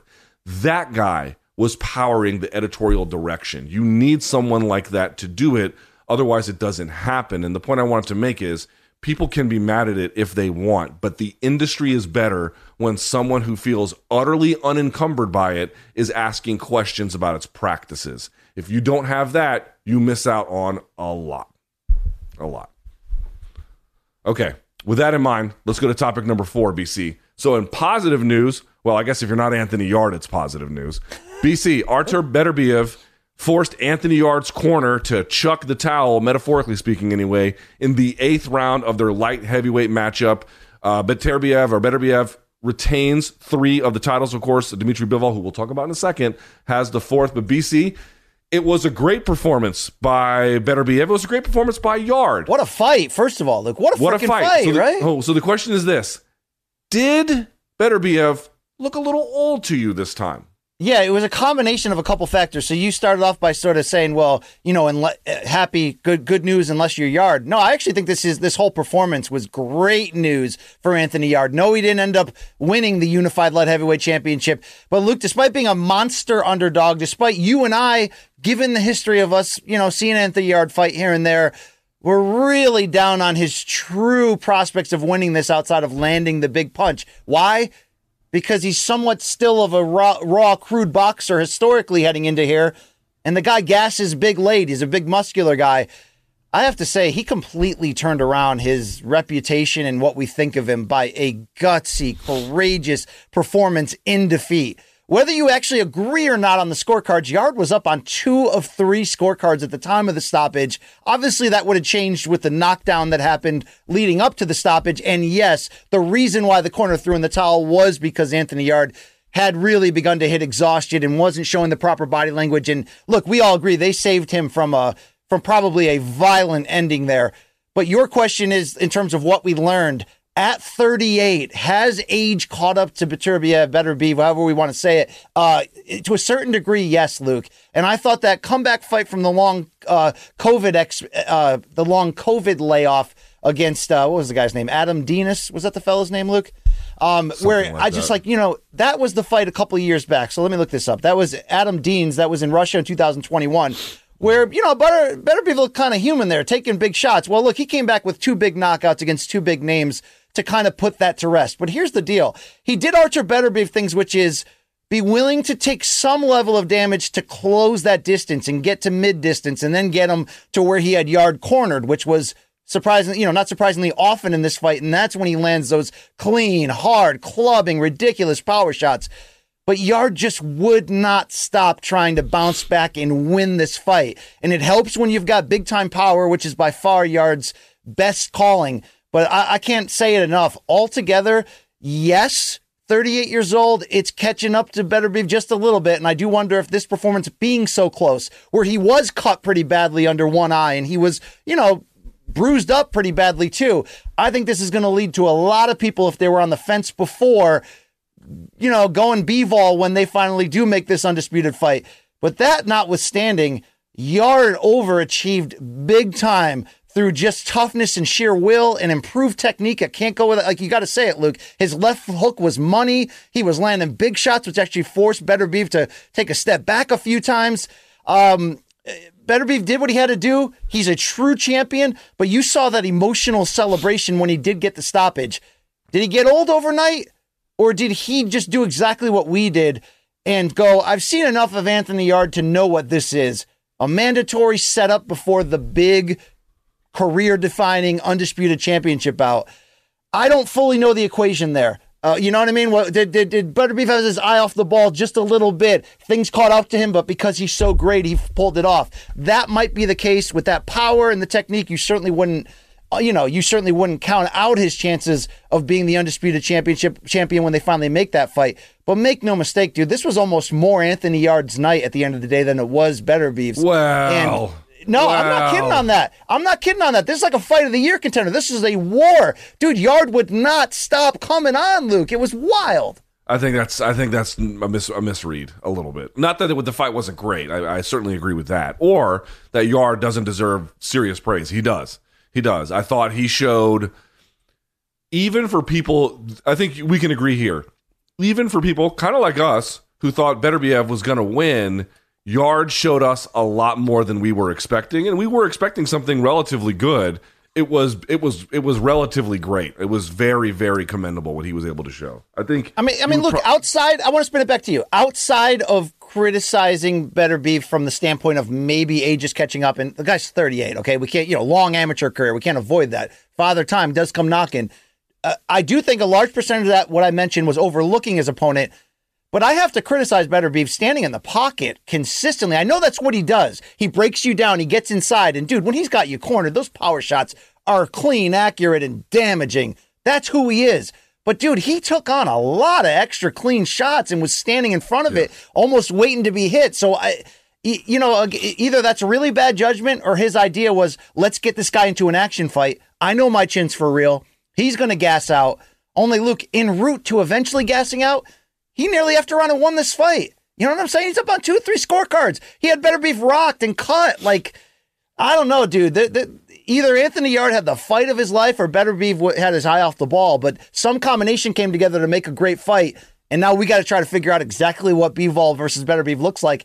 And I'm not really sure I know, Luke. Not really sure. I think you're giving Yarde a little too much credit. I mean, don't get me wrong. Again, all the nice things I could say, I'll say them again. And I do think that Beterbiev looked a little old at times, right? Like, here's one thing I noticed, BC. There were times where you could see Beterbiev, like, recognize an opening and then just not throw, kind of like wait that one out. I'll wait for the next one. I'm not even saying rationing his offense, just not being quite as physically dynamic and present as he has been in previous years. I saw that a little bit. To me, that was definitely a little bit of age that caught up with him. You combined that Yarde had an aggressive, I think, in many ways, interesting and difficult to deal with game plan, and he's a big puncher. You say he quick rocked. Hands. Don't forget the quick hands. Yeah, he's got quick hands. You say he rocked Beterbiev. He definitely hurt him. I don't think he rocked. We might have a different expression of when I hear rocked, I mean he's doing this number. He was not doing that. All right, he was hurt extreme, and retreating. You rock somebody extreme, they do a dance, but you can touch them, change their facial expression, make them take a step back, briefly wobble them. He did do that. We're getting into a game of semantics. I just sort of want to be clear about what we're saying he did. I agree that he did do that, what you're describing, whatever you want to call it. But for me, the reason why Beterbiev won in the end is because, dude, he's more clever. Even when he was getting pressed against the ropes, some of that, like retreating back to the ropes, yes, I'm sure standing in the pocket too long, to your point, was not a great idea, but he would pull Yarde in and then reverse him on the ropes every time and then finish the round unloading on him. Moreover, you look at the right hand that set everything up. He faked Yarde into dropping and I think throwing his hands to an uppercut, got out of the way, and then greeted him with an overhand right. He set that up. He tricked Yarde into giving him what he wanted so he could land a hard, clean punch. Yarde didn't really do that to him. He kind of overwhelmed him at times, but he wasn't as clever as Beterbiev. And for that reason, I can't quite agree with the spirit of what you're saying. Well, let me ask you this, because here's ultimately, Beterbiev fought in spurts in ways I didn't think he would need to, meaning, fair. What's the MMA comparison? Anderson Silva versus Michael Bisping. In these spurts, dude, he looked like $1 million. The 2 or 3 times he spun Yarde around in the corner, like you mentioned, late in the round and just put on the onslaught. Look, a lot of guys get stopped by that. So part of Yarde's overachieving here was more of the intangible categories of hanging in there and being, quick and having the threat of the power. But, Beterbiev, it wasn't extended full on, he fought in spurts to a certain level. And I wonder, like you said, packaged with the failure to launch when certain openings were there, is he slowing down? Did he take his eye off the ball? You don't really know. But I will say this, he was jovial in celebration, almost relieved in a way I never would have expected. And then his post-fight interview, which in Britain, they do it outside the ring. I forgot the female broadcaster's name that interviewed him. But look, we talked heading in is like ahead of fights, he won't give you anything. He looks angry, mean. He does speak English and understands it well, but he speaks in like 2-word phrases and that's it. Dude, did you see him in that post-fight press conference? He was like happy and jovial and talking at length. There was a high level of he said he was ready here. to leave London with happy memories, and he was all smiles. Mm-hmm. Yeah, because the last time he was there, he had lost to, was it in the Olympics, was he referencing to Usyk? I'm not really sure. Like but the whole point here, Luke, is I think he was relieved. So again, is what makes fights fun, especially when you're building the bigger fights. You're never going to count Beterbiev out here against Bivol, but we got legitimate questions. I wonder what that's going to do for the betting lines. I wonder what that's going to do for the game planning. But I think you saw what I saw. When that fight ended, everybody's reaction tweet was, "This is the kind of version of him that Bivol could pick apart, could control from distance potentially." I mean, you're gonna have to show a chin because Beterbiev will get inside on you. But it is interesting that Beterbiev is entering the defining fight of his pro career with a 19-0 record with 19 KOs. But at 38, where we're questioning what he has left, it just adds more story to the overall picture here. This is still Bivol Beterbiev, one of the top 3 or 4 fights you can make in the sport this year. 2 unbeaten champions in a unification, undisputed fight, pound for pound elements involved. It's going to be massive. But I heard some British people saying, "Oh, what might be next for Beterbiev is Callum Smith." How real is that? I haven't heard that rumor. You saw, of course, in the ring afterwards, Beterbiev basically say, I want history. I want the 4 belts. Let's go. Let's make the Bivol fight. I do still have questions, though, Luke, on if Bivol's still under contract with Eddie Hearn, which I believe he is on the DAZN side of things, how easy is that fight to make against Beterbiev, who has the co-promotional deal with Top Rank and Fights on ESPN? I don't know. So could boxing chicanery cause a delay in this super fight where you could slide in a Callum Smith for big money if the promoters... I mean, look, if you're Bob Arum, Luke, and you were ringside for that, and you saw a great fighter potentially look like he got old in there, do you want to try to max him out in England and bring on other big names and you might want to do that. I do know the powers that be in this situation seem to want this fight. Why wouldn't you want a fight between 2 unbeaten guys, both not marketable per se in their own right, although Bivol, being the fighter of the year last year, has raised his profile considerably. You want to make an undisputed fight like this, but will they? I hope, Luke. I don't need Callum Smith next. I will tell you this: I have no interest in the Callum Smith fight. I respect Callum Smith. He is just that, a very respectable talent, but Beterbiev chews right through him. Sorry. Or does he, Luke? Because he's supposed to chew right through Anthony Yarde. Let's be fair. Anthony Yarde made a leap, yes. But even making a leap, Beterbiev still should have probably been better in this fight. If you can't handle the power punching of Canelo, you're hopeless against Beterbiev. I mean, come on. There's no chance. Not a chance. Well, it is a different weight class. Yeah, I wonder how that changes things. But I hear you. Fair enough. Okay, but here's what I'm trying to point out. The Bivol fight to me. Someone asked me in my early read. I'm going to ask you yours, BC. But my early read, again, when I say early read, you have the right to change your opinion based on what happens between now and the fight and whatever official prediction. My early read is Bivol beats him. And I think Bivol's jab and movement, it's not... Dude, all of these guys, they keep... I guess, here's the thing. Beterbiev kind of forces you into his fight a little bit because I think partly, to your point, he does stand in that pocket being like, come on, fucking hit me, a little bit like that. And it forces guys into bad game plans at time. I don't think that's going to work all that well against Bivol, especially since Bivol is arguably the better mover between them and the better jabber between them. I don't know how they're... By far the better mover and jabber at this point. Yeah, and also younger and whatever else. The thing is this, because Beterbiev fights that way, guys end up being like, all right, I guess I'm going to have to fight fire with fire against Beterbiev. I'm going to meet him and I'm going to have a contest of physicality. But fellas, you can't win that one. Not with this guy. It doesn't work that way. Sorry. He's the final game boss in that sense. I don't think Bivol has even the slightest degree of interest in wanting to do that and doesn't need to win a 12-round boxing contest, which doesn't make it not dangerous. It's dangerous, but Bivol has all the skills already, I think, to give Beterbiev a lot of problems. Okay, so who should be favored? It should be Bivol. Do I think he would win based on what we know right now? I do, but I don't, it's certainly not easy at all because if there's levels to this game, and there is, even 38-year-old Beterbiev is just simply at a different level than Zurdo Ramirez, who Bivol, in that big fight, the second fight of his 2022 campaign, which lifted him to Fighter of the Year after upsetting Canelo, was, he dominated Zurdo, Luke. I mean, he made Zurdo really have to question doing Zurdo things and standing in the pocket and landing big shots, because this was always the criticism we had against Bivol when he had so many boring title defenses from distance, just doing the amateur thing, is when somebody has to make him fight.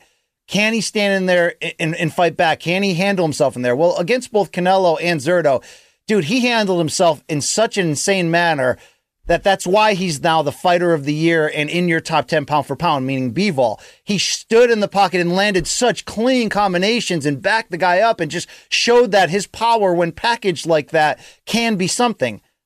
But Beterbiev has a crazy chin. But Beterbiev carries his power late. Even if Bivol can control from distance. Let's not forget, Alexander Gvozdyk, who fought Beterbiev when they were both unbeaten in a light heavyweight title unification bout.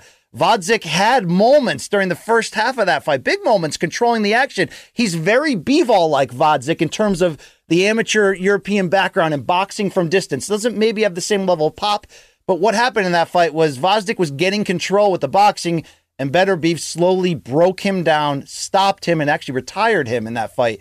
So can Bivol carry that same level of control, even if he steps into his power shots and fights Beterbiev off, which he'll have to? Can you do that for 12 rounds? Can you do that when Beterbiev backs you up into the ropes? Those are going to be the big questions that need answering of really how tough is Bivol actually, because Luke, as skilled as he is, and that skill allowed him to bully Zurdo, I don't think Beterbiev gets bullied like that. I just don't think he does.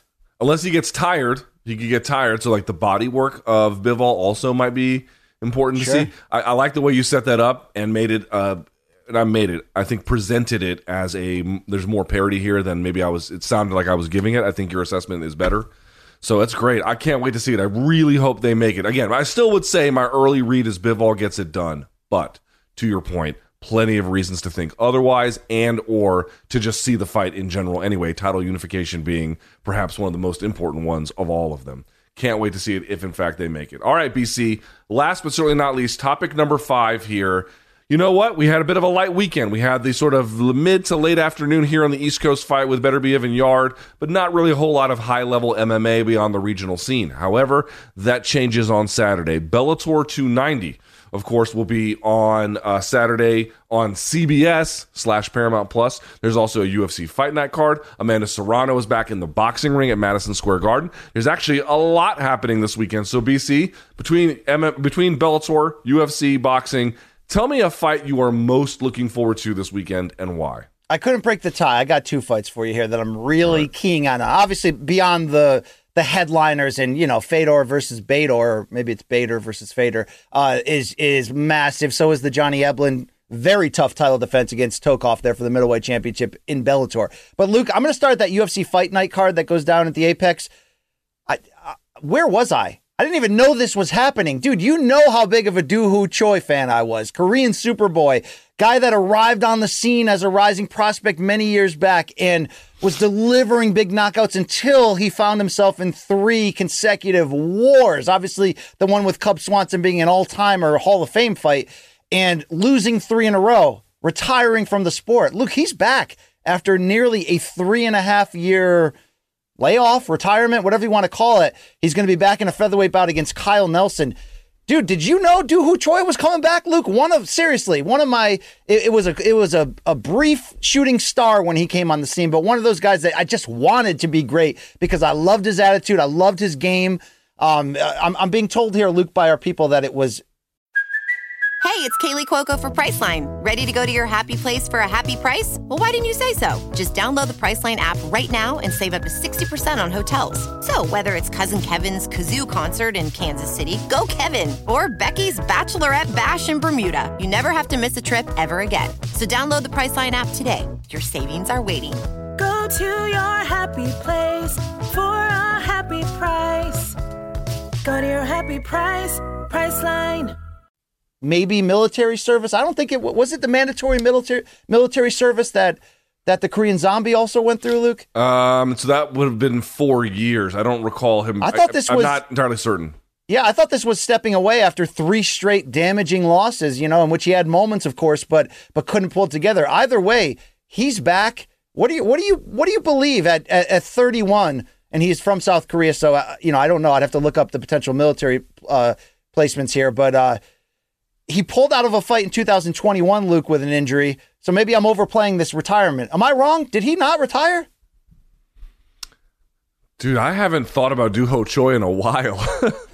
I'm not entirely certain about the specifics of his career right now. I don't recall. Certainly the Korean Zombie had to take 4 years away from military service. That's true.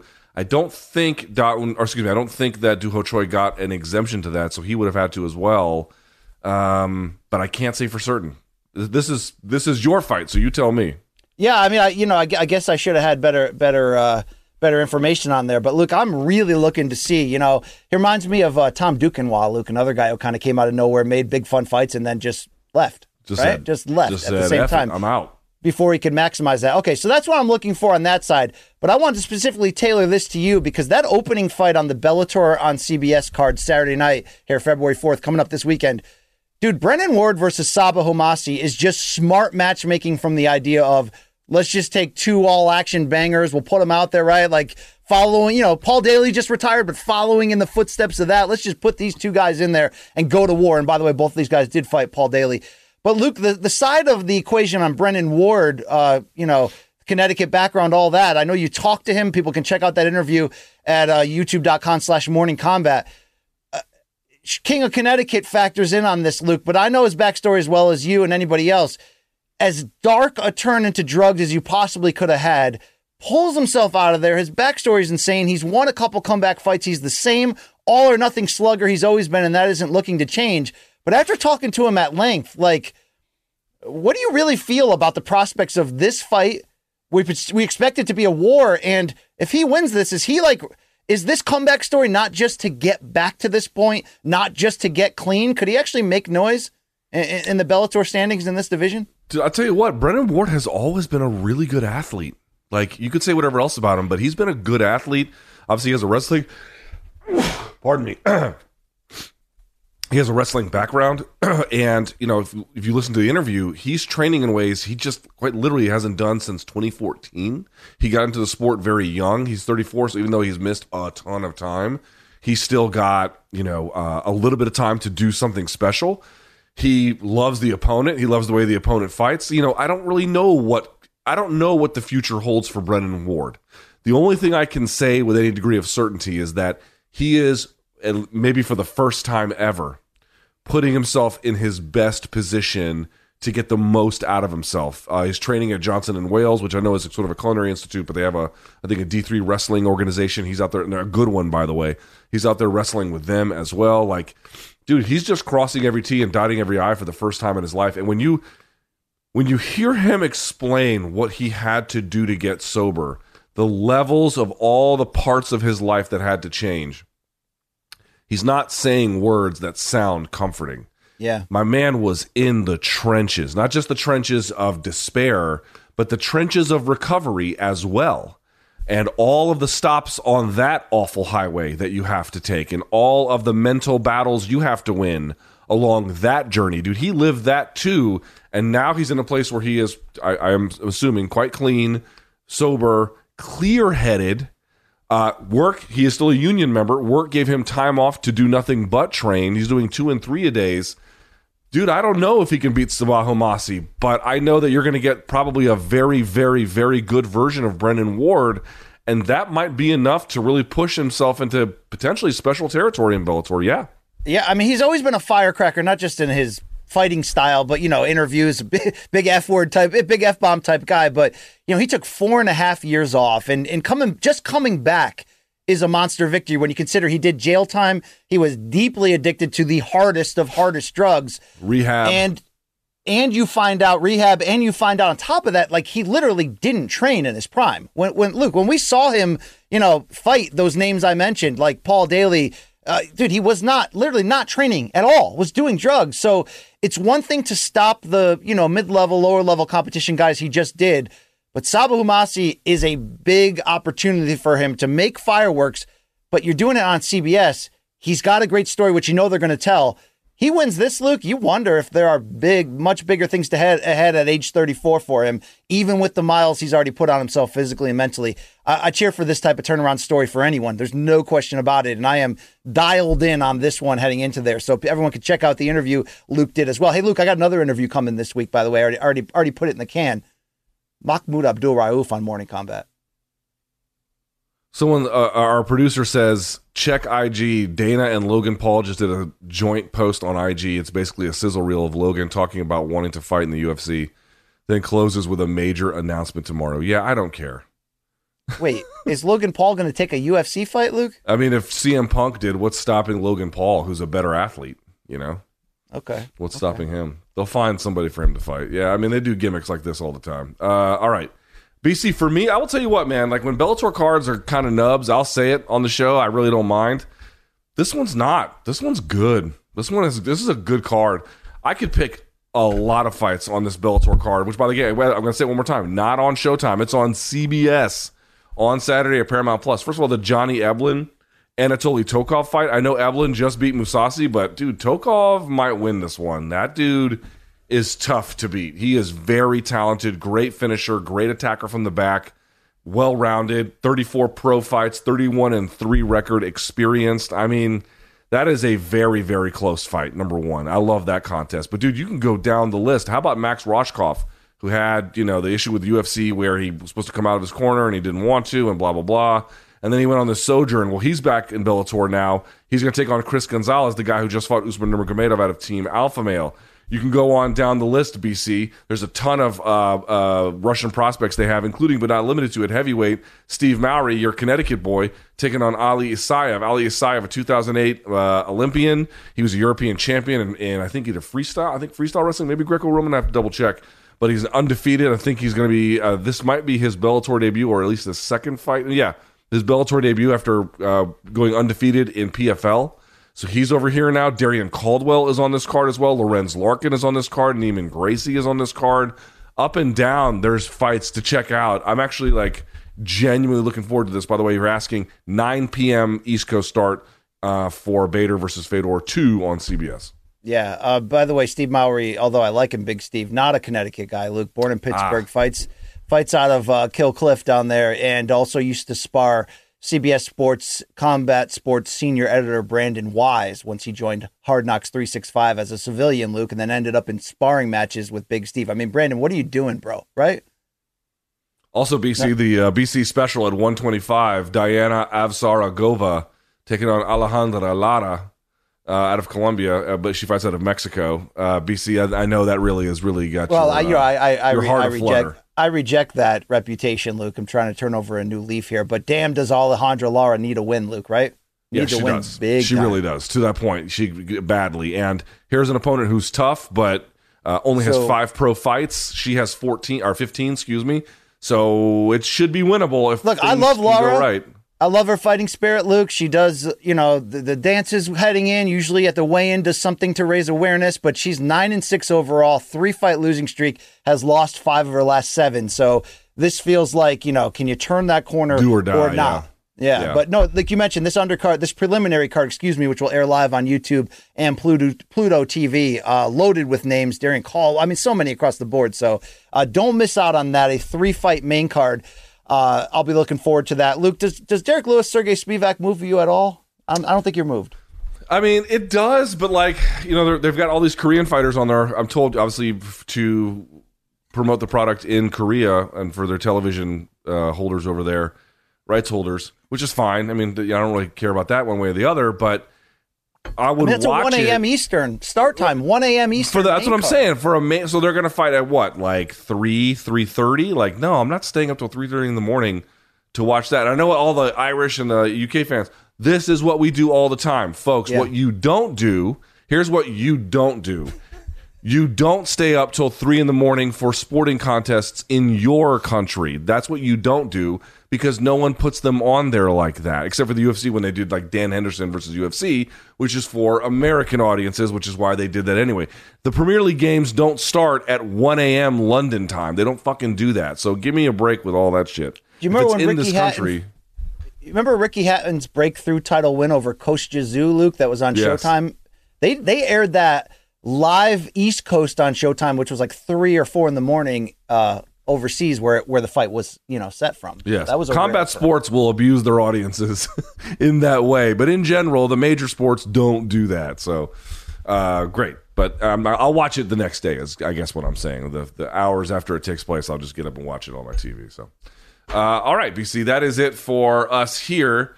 So let me get to this one, BC. The day has finally come where we announce this month's Money Lion Hammer of the Month award. Yay.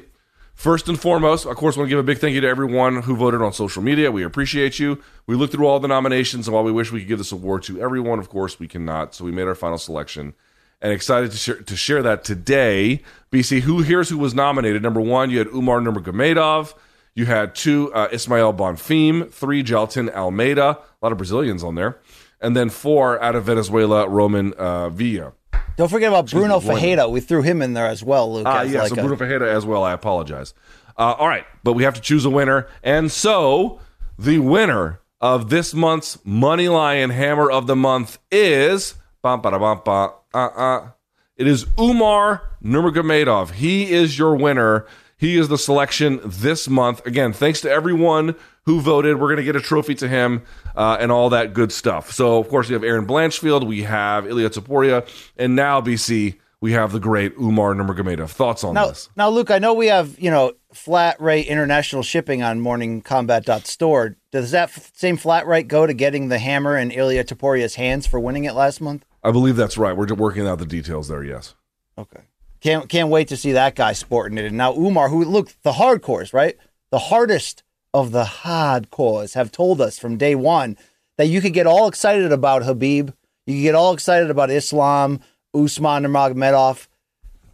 But Umar's the best of the group, Luke, under Team Abdulmanap.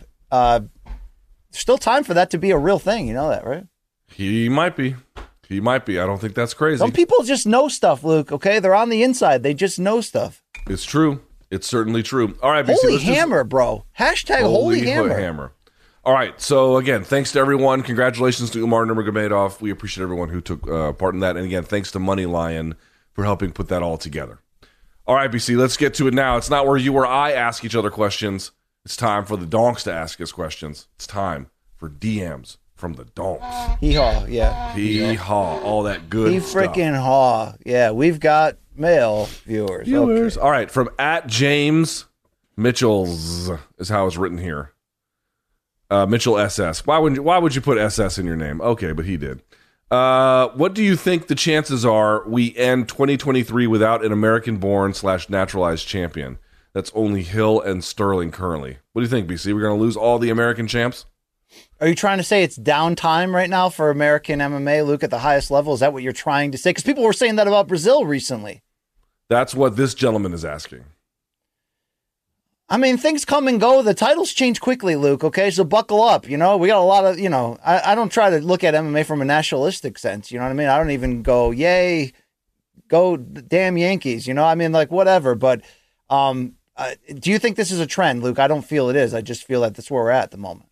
I think everything is cyclical, but it is evidence that the global expansion of the game is going to make it harder for Americans to dominate the way they once have. Yeah, sure. Well, look, dude, these hammer countries are a problem right now in the sport in MMA. They're all coming on, Luke. Okay, the greater Dagestan, extended Russian, former Russian, Eastern European countries, Central Asia. I mean, that whole region is just exploding on this level at the at the highest promotions across the board. Do you want to offer advice to American MMA, to the American artists of martial, Luke, of how we can turn this trend back around for old Daddy Janky over here and in the Stars and Stripes? I don't get better. Work on your takedown defense? Yeah. That's about it. All right, from CLP Film, BC. Did you old washed dads hear about Bigfoot Silva possibly going to the Slap Dick League? Yes. Has there ever been a worse idea? Has there ever been a worse idea in human history? There's been a lot of really bad ideas in human history, a lot of those related to MMA, unfortunately. But yeah, Antonio Bigfoot Silva, who you'll be seeing, and have you seen this shit, Luke? You're about to rate his new tat. But I'll tell you this, he posted a photo of this with the slap and wondered on Instagram how he would do. Please, good Lord, let's get this guy retired, okay? How many more? Yeah. How many more, please? If folks, I know that like back in the day, it's less of a thing these days, but like it used to be back in the day where folks be like, oh my God, MMA is, or ultimate fighting is what people called it in the aughts, is just too violent for me. This is not sport. This is barbarian acts. And I'm always like, lady, I'm not saying that this is not difficult to watch for some. I can buy that it is. But if you think this is the bottom of the barrel, let me introduce you to BKFC. Let me introduce you to Slapdick. Let me introduce the levels at which it can get grimier than MMA are. I mean, we got Diego Sanchez in a bare knuckle main event coming up. We're fighting against the optics of this slap. But I just want to answer one quick thing, because everybody's, these are grown adults who consent to this. That's fine. Okay. Yeah. If there's slap league competitions in other countries or at your local bar, that's one thing. It's an entirely different thing when UFC has their own slapdick league and is using all of their arms and tentacles to promote, sanitize, and do all that. And if I have to hear another time or see another video online about Dana going, hey, dummy, this was the same feedback I heard when I launched MMA, but we're getting this shit regulated. I don't care if you have every single doctor in the world, along with @Zuck, renting out the Apex and standing there. Those doctors can do tests before the slaps, Luke, and they can do it after. They can't stop the CTE from arriving. Okay, that's just the reality of the situation. So let's end any debate considering that. If you like it, go watch it. But the fact that the UFC is unapologetically doing this is the central issue in this debate. End of topic. Also, if you like it, you're probably stupid. I mean, I can't guarantee that. That's not necessarily true. I mean, some people like gross, adult films to the level where you're like, is it even legal that they film that and that they're watching it? You know what I mean, Luke? Are you projecting right now? I'm throwing... Or did you look at my search history? I currently don't live in a glass house in that category, Luke, okay? You know what I mean? You watched very, romantic pornography. No, I'm not watching BC's like, you know what I need in my pornography? Romance. Dialogue. To go on dates. Shannon Tweed, okay? Andrew Stevens, the Night Eyes franchise. BC's I need the only guy who's like, pornography just does not have enough romance. I really can't it's not enough. It's not enough. I'm not going to let BC. You porn shame me anymore, Luke, okay? That's the end of this conversation. All right. From @math.u.sale.era. Just the worst fucking name in the world. Would prime Tony Ferguson, Brian Campbell, have done better against Khabib than Oliveira did against Islam? Yes, I think. Yeah, I agree with that. I definitely agree with that. Dude, Oliveira didn't do shit to Islam. That's the problem. Yeah, it was 10 bad minutes, as he said, but stylistically, dude, let's not act like that wasn't just, he happened to take him down and submit him. Dude, he was lighting him up on the feet, too. That's what led to the finish. Yes. So, which I feel like Tony would have done spinning back-fisted his way into getting taken down eventually or whatever, but he would have touched up, I think, Khabib a little bit more than what Luke, Oliveira proverbial firearm to your head, and I don't even like saying that, Luke, okay? But, is it in play that Islam passes Khabib in terms of being, in terms of greatness? Is that still possible? I mean, obviously it's still possible. But possible, difficult. I mean, he is a different he's got the stoppage fighter. Loss, right? Yeah. So that's bad. And then he would have to beat a real cast of guys to get his name in that way, but it's possible. It's possible. Yeah. All right. All right. From Zach Bolden, BC, over under 2.5. All right. Amount of margaritas Luke consumes at the live show before he utters the phrase, I'm starting to feel these margaritas, Brian Campbell. I'm feeling these margaritas, Brian Campbell. I believe we will not be drinking at the live show, Luke. This is a professional music venue, and we are invited. We are invited guests. We're not handling the production, so shout out to the great folks there at the Sports Podcast Group and Pod Live. But Luke, there is some talks about taking the after party to a pub, and I know you don't love this idea because they're coming. The zombies are coming, and they're going to touch you, and they're going to consider harvesting your organs if they can get enough margaritas. Also, we are gonna. I mean, I don't know which one. I don't know which one it will be. But if we do that, just so it's clear, you and I are both going to get a communicable disease at that point. I just want to be very or ketamine slipped into our Delta 8, Luke. Something bad's going to happen. Probably, right? Yes, probably. Yeah, I don't know. But we're going to have fun. We're going to see our fans. But no, Luke, you're going to hold it together this time. You know, they're not. We are. This is for folks who like. Let's explain the difference. BC and I are not just randomly in the UK, like renting out a venue for an MK show. If that was the case, we'd be going hog wild and you'd have to deal with the SAG. You know what I'm saying, Luke? That's exactly right. Instead, this is a podcast festival of which we are headlining.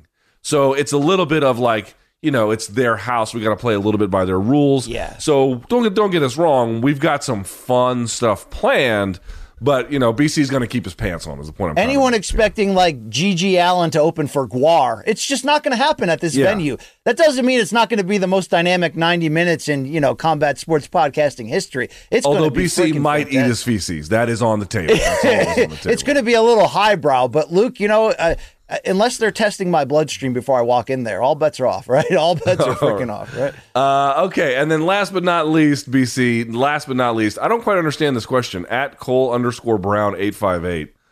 If you had to either go to jail for a year or go to jail with a Rubik's Cube and you get to leave when you finish it, which one are you choosing? Are you guys struggling with Rubik's Cubes out there? Where did I just saw that? What show did I just see that question asked on?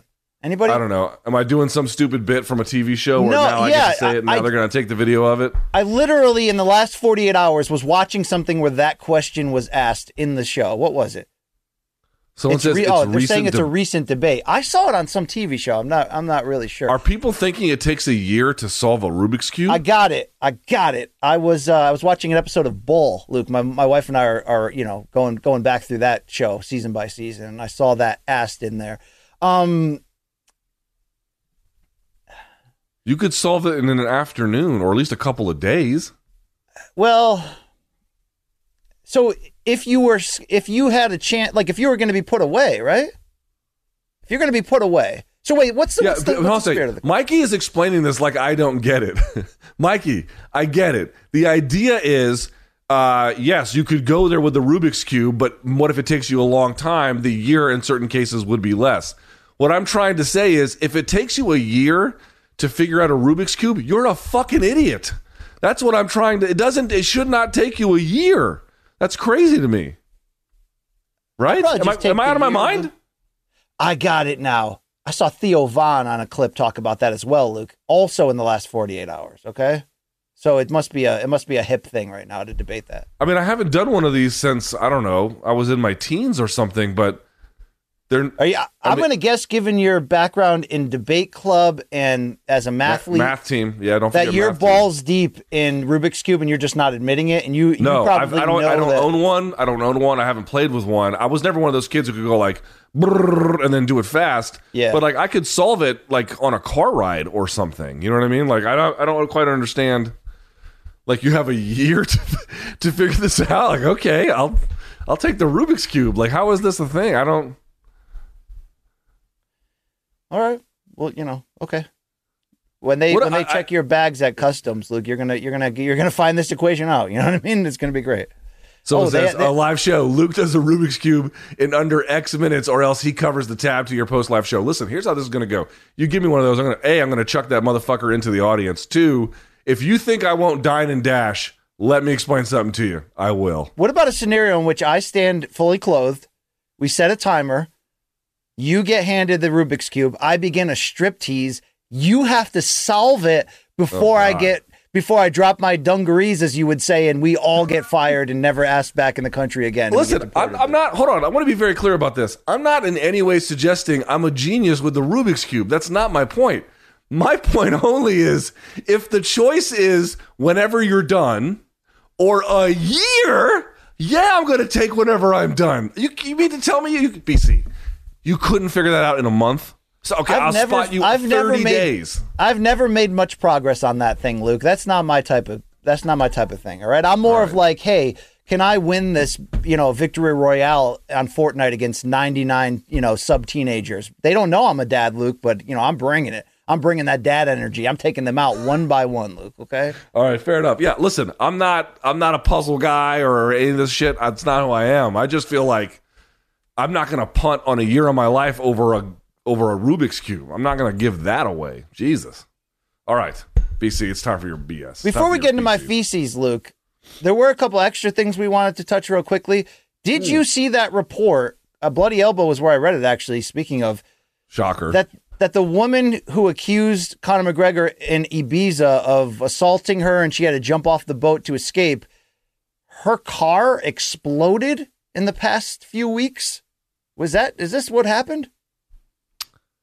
That story I read, I think it got set on fire more than it just spontaneously combusted. I don't think it combusted. What do you make of that? Because a lot of people were tweeting at us going, how have you guys not talked about this? I just found out about it this morning. I sent the link. For folks who don't understand why we haven't, people how do you not know more about what the Irish have published? Because a lot of these stories, they're actually, I'm not familiar with the terrain of Irish media. I don't know how to navigate that in terms of what's really good, what's really bad, who you can trust, who you cannot. I just don't understand that market very well. And also, I don't exactly know who to get for reliable information. And also, Ireland has really weird laws about what the media can or can't publish. So a lot of it seems, from the American perspective, because you can't name certain names, it all seems very sketch. So that's the reason why we haven't got into it further. We're happy to report things that we feel like have a reasonable level of authenticity and truth value that are being reported. But here's what it says. A 40-year-old woman who made a formal complaint against McGregor, accusing him of assault, had her car set ablaze earlier this month, per the Mail Online. Irish police confirmed there had been a suspected arson in the, I'm sure I'm gonna mispronounce it, Drimnagh neighborhood of Dublin. The Gardaí are investigating a suspected criminal damage by fire incident that occurred at approximately 10 p.m. on Thursday, January 19th, at a residential premises in this area. No injuries reported. So it sounds like arson, BC. The other thing I wanted to mention was Artur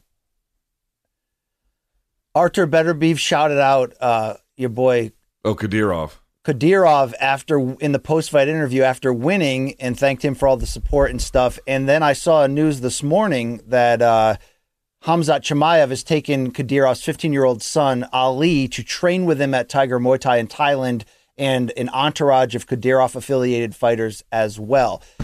Luke, I bring this up because of the crossover in boxing, where any connection to Daniel Kinahan, the Fury family still cannot fly to the States. That's why Tyson Fury's not going to be, fighting Usyk in Las Vegas, so to speak here. Is something in that regard coming because there are so many fighters connected with a guy who is caught up in so many human rights abuses and other very... I've tried to do a little bit digging on how is it possible that the Treasury can have these very specific guidelines that doing business with Kadyrov is strictly forbidden. And of course, someone like Chimaev is both Swedish and I think he probably still has Chechen nationality. So, this doesn't apply to him in all the direct cases, but just insofar as it involves anyone who is American, how is it possible that they can do business with him and there's no issue here about what's going on? And the answer is, I don't know. But based on some folks I've been talking to, I wonder if there's I'd be very surprised if there was no ongoing criminal investigation into it, and where it leads and who it snatches up, I have no idea. If it ever makes it to the light of day, I don't know. But there's reason to believe that it's ongoing, and it feels like it's due for a reckoning, doesn't it? It feels like everyone's kind of operating like it's no big deal. It's a big fucking deal. When UFC fighter Munir Lazez, is that how you say it? When he was at the Apex that time and he shouted out Daniel Kinahan in the cage, shout out to Alan Dawson of Insider, a friend of the show, who, was peppering him with questions, and Dawson's done an incredible job against resistance, doing a lot of public reporting against Kinahan. I just question why that's not the case with Kadyrov. You know what I'm saying? On that, not for Dawson, I mean for all of us, why we're just sort of we know those associations are there, but everybody's just cool with it. I don't know. I don't have a good answer for you, but I do feel like at some point it's due for a reckoning. All right. Well, hey, check out MMA Analytics' new video out there on YouTube that dips deep into that category if you want to hear more on the putting the pieces together. Very, very eye-opening if all is true. Luke, it's time to put the serious stuff behind us because, we can do both, Luke. We can dress down. I mean, we live in a dress down reality. We can also put it back together when it matters. But, every Monday we do a very dressed down segment where your boy BC scours the globe looking for the highs and lows, the good, the bad, the ugly, the in-between in combat sports, and really even beyond if you're interested in, old white fails or elder abuse. This one's called. Yeah. Have you seen this shit? Yeah, the elder abuse. Sign me up for that. That's really where I come to life. All right, Luke, we already knew this fight was happening. It had been reported, but it was officially announced. David Benavidez and Caleb Plant, two former super middleweight champions, are going to headline a Showtime pay-per-view March 25th in Las Vegas. Can't frickin' wait. But I've referenced many times that there are multiple incidents at gyms where they basically nearly came to blows. Here's the lead video on that. For anyone looking to get fired up about this matchup, you're going to see Caleb Plant in the white there at a gym. You're going to see Jose Benavidez Jr., who's there with the black t-shirt and black cap. You're also going to see David Benavidez in a red shirt. This is the big one that everyone references when we say, oh, these two don't like each other. There's legit beef. I just wanted to sort of set the stage properly for you. Y'all being cool with I was being cool. I never once. Never once. I told you fat, bro. That means never once. I told you fat. This motherfucker been being cool with me. Don't be saying that shit. Don't be saying that shit. I was dabbing you up. That was dabbing you up. What you saying? You think I'm scared of you? You coming over here to fuck with me? You think I'm scared of you? What's up? What you want to do? I'll do whatever you want to do. I'm no bitch. You been acting like a bitch? I'm right here, dog. What's up? What's up? What's up? What's up? What you trying to do? Hey, man, hold up. Y'all coming over here. Hey, y'all coming over here. Hey, y'all coming over here. What the fuck is you talking about? I got it. No. But you coming over here. Hey. You can't come over here. Listen to me. If you come over here, my coach is going to say to calm down, right? Rightfully so. Don't get mad at him for saying that. Don't get mad at him. Huh? Don't get mad at him for saying to calm down. And he just tells you to calm down. So calm the fuck down. Brian, this is stupid. It doesn't lead to anything. No, he's telling you to cool down. Then chill the fuck out. Take your ass back over there. And let's just go get the fuck on. Let's finish our workout. We're here to work. Or what? Let's finish our workout. Hey, take your ass back over there. Take your ass back over there. What's up? You don't want to fucking beat your ass? You think I won't beat your ass? You fucking talk about listen, you got a problem? You gotta chill. Listen. You gotta chill. Fucking shit online?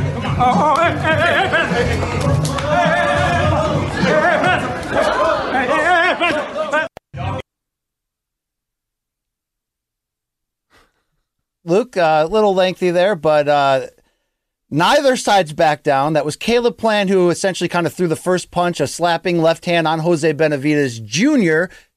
Senior, the father and trainer, was there. You saw in the red shirt, David jumped in, and they've been at odds ever since. Does this light that juicy flame for you to think of this as more than just two former champions strategically facing each other on pay-per-view? There's beef here, Luke. There's real beef, brother. Yeah, it doesn't do shit for me. I love the fight because these two guys, I do like the fact that they don't like each other. That to me adds to the fight and like in a legitimate way, and I sort of get that. But like pouring over these gym disputes where young men are yelling at each other over the dumbest shit. No, it doesn't do much for me. All right, I got fired up from it. Sorry, Luke. We'll continue going. Hey, we did have boxing from this past weekend. Let's go to the Golden Boy main event. Check out Alexis Rocha with a knockout of the year contender against George Ashe. This was in the main event. Rocha's coming on a bit, Luke, but how about that finish? Damn. Good Lord, what a right hook from this guy. Popped him, knew exactly where he was going to be. He didn't really set up the uppercut, right? He just kind of he may have flashed the jab and then went to the uppercut and didn't. No, excuse me. It looked to me like he led with the uppercut. Can we see it one more time? Yeah. So he leads with the uppercut. Never lead with the uppercut, especially the rear hand uppercut with no setup first. Because if you just lead with that uppercut, you're going to be wide open. Even if it was coming from the other side, he doesn't put anything behind it. And just gets absolutely crushed. Just throws the uppercut. Yeah, boom, boom. Damn. We mentioned the Beterbiev fight, which took place in London. Here's a key sequence in round 5 when Yard was lighting Beterbiev up, but he turned the tables. Fun to watch. Dude, Anthony Yard is intimidating, man. Yeah, look, it just turns him. Better, and look at that, same side, all right hands. Amazing. Turns him, moves him. Uses the fact that Yard's holding on to reposition him. Dude, Beterbiev was... when he would reverse him in these rolls here, like just turn him. Yeah. So then he moves him just like that. Oh, I'm telling you, man, it looks like it's obvious. That takes a skilled tactician, man. And look, when he corners you there, you can't get extension on your punches. It's really hard to fight off a guy like that. But Yard showed a tremendous chin. I got a lot of respect for him. Before the main event at Wembley, or not Wembley, at a different arena there in London, Luke, Jake Paul and Tommy Fury went face-to-face ahead of their February 25th showdown. Did you like this pro wrestling theatrics? No. Why is Tommy shirtless? Did he fight on this card? No, he just had to show you what's under the hood, Luke, okay? Yeah, this is all, like I said, man, I'm not gonna take a dump on Logan Paul. I'm not gonna take a dump on Jake Paul. I have been told, you've told me this, other people have told me this, that Logan is actually really good at pro wrestling and has actually really tried. So I respect that. I respect that he's put himself something together. I respect what Jake has done in boxing for what it is. I take it for what it is. But, am I going to take time out of my day to I got to go see what these two guys do? No, I'm not doing that. Well, you may not be willing to drop a deuce on Jake Paul, but Tommy Fury was when walking up to the poster. Check out the drawing he put on here. You going to draw a big old dick? Yeah, there are the balls. Look at that. Good old boxing, Luke. Always the lowest common denominator, right? Either I can kick your ass or you have a dong attached to your face. Those are only the two dong in your face. Yeah. And, yeah. Well, hey, Luke, you mentioned that Logan Paul might be a pretty good wrestler. The WWE Royal Rumble was Saturday night in San Antonio. And check out this moment he and Ricochet combined for. Didn't he tear up his knee? Yeah. Look at this. This was over the weekend? Yeah, Saturday. I thought he was going to be out for a year with that torn up knee, which was what? I'm trying to think of what pay-per-view that would have been at. Maybe Survivor Series, Luke, which was November, right? Wow, or was that SummerSlam? Maybe, I don't know. Time moves so fast, but dude, just check out the athleticism here. It's insane, right? Yeah, that's pretty... I mean, again, I don't know anything about pro wrestling, so you guys can correct me. It looks to me like the difference in skill level between him and the other ones is not that great. Yeah, he's physically, he's he has nuances he has to learn and all that, but he's like a day one, I can do this thing type of celebrity crossover. It's been pretty remarkable to see. This one not Rumble related, but Valerie Loredo made her televised WWE debut for NXT with the nickname, with her wrestling name of Lolo Vice. She did not get the win, but there's a little bit of what she can do with the spinning kick, Luke. You impressed at all by this? No. All right, there it is. There you go. Hey, you want to see a Bills Mafia fatality? Here we go. We got those too. Look at this drunk fuck. Wow. Oh, dude, how do you get hit by a car that's not moving? There you go. Right? It's like, dude, I got run over by a car and it was parked. Yeah, well, you drink, 25 cans of Jenny Light, before 8 a.m. That's usually how you do that, Luke. What was the BC, okay, so, I went to college 98 to 02, all right, 98 to 02. In that time, the cheap beer option was Natty Light or, Beast Light, Old Milwaukee. Oh, yeah. What was the BC light, cheap-ass beer go-to for you? Okay, for in high school, for a short season, do you remember when Miller Red came out in 1995? It was just called, it wasn't Miller Lite, it wasn't Miller Genuine Draft, it was just called Miller Beer, and it had an amber red tint to it. You remember that shit? Vaguely. Dude, that was our jam in high school. And then, for a long time, we were Busch Light or Busch Can for many, many a time, Luke. That was the official beer of low-level living, of underachieving. Because, look, you could grit, and then you remember when Coors came out with Coors Original and the can had the mountains etched into it and you could grip them better when you were, all messed up? Those were, but no, dude, I came up on Natty Light in 94 like everybody else. I mean, that happened too. I just always hated the guy who was like, Keystone was my favorite. I'm like, no one likes Keystone. Bad. You're a fucking liar. No one likes that. Dude, remember we used to drink Rolling Rocks until we realized that it's just like piss in a bottle? Bro, I had a fraternity brother whose house was so rancid and filthy. Not our house, but he had a place off campus that he had an empty Rolling Rock bottle in his sink. He would use that to swig his mouth after brushing his teeth at night. True story. I was like, dude, you're fucking gross, man. He was like, well, no, Luke, Oscar De La Hoya, you know him as the Golden Boy CEO, Luke, the Hall of Famer. He was giving away tickets to Saturday's card, but you needed to pass a task first. Your thoughts? I mean, he's got class out the ass, you know? So he tweeted his wife's name, Holly Saunders, guess her boob size and win 2 ringside seats to Saturday. I don't know if anybody guessed or won those seats, but if I did that, Luke, my wife would be very upset, as I'm sure yours. Here's Holly Saunders' reaction.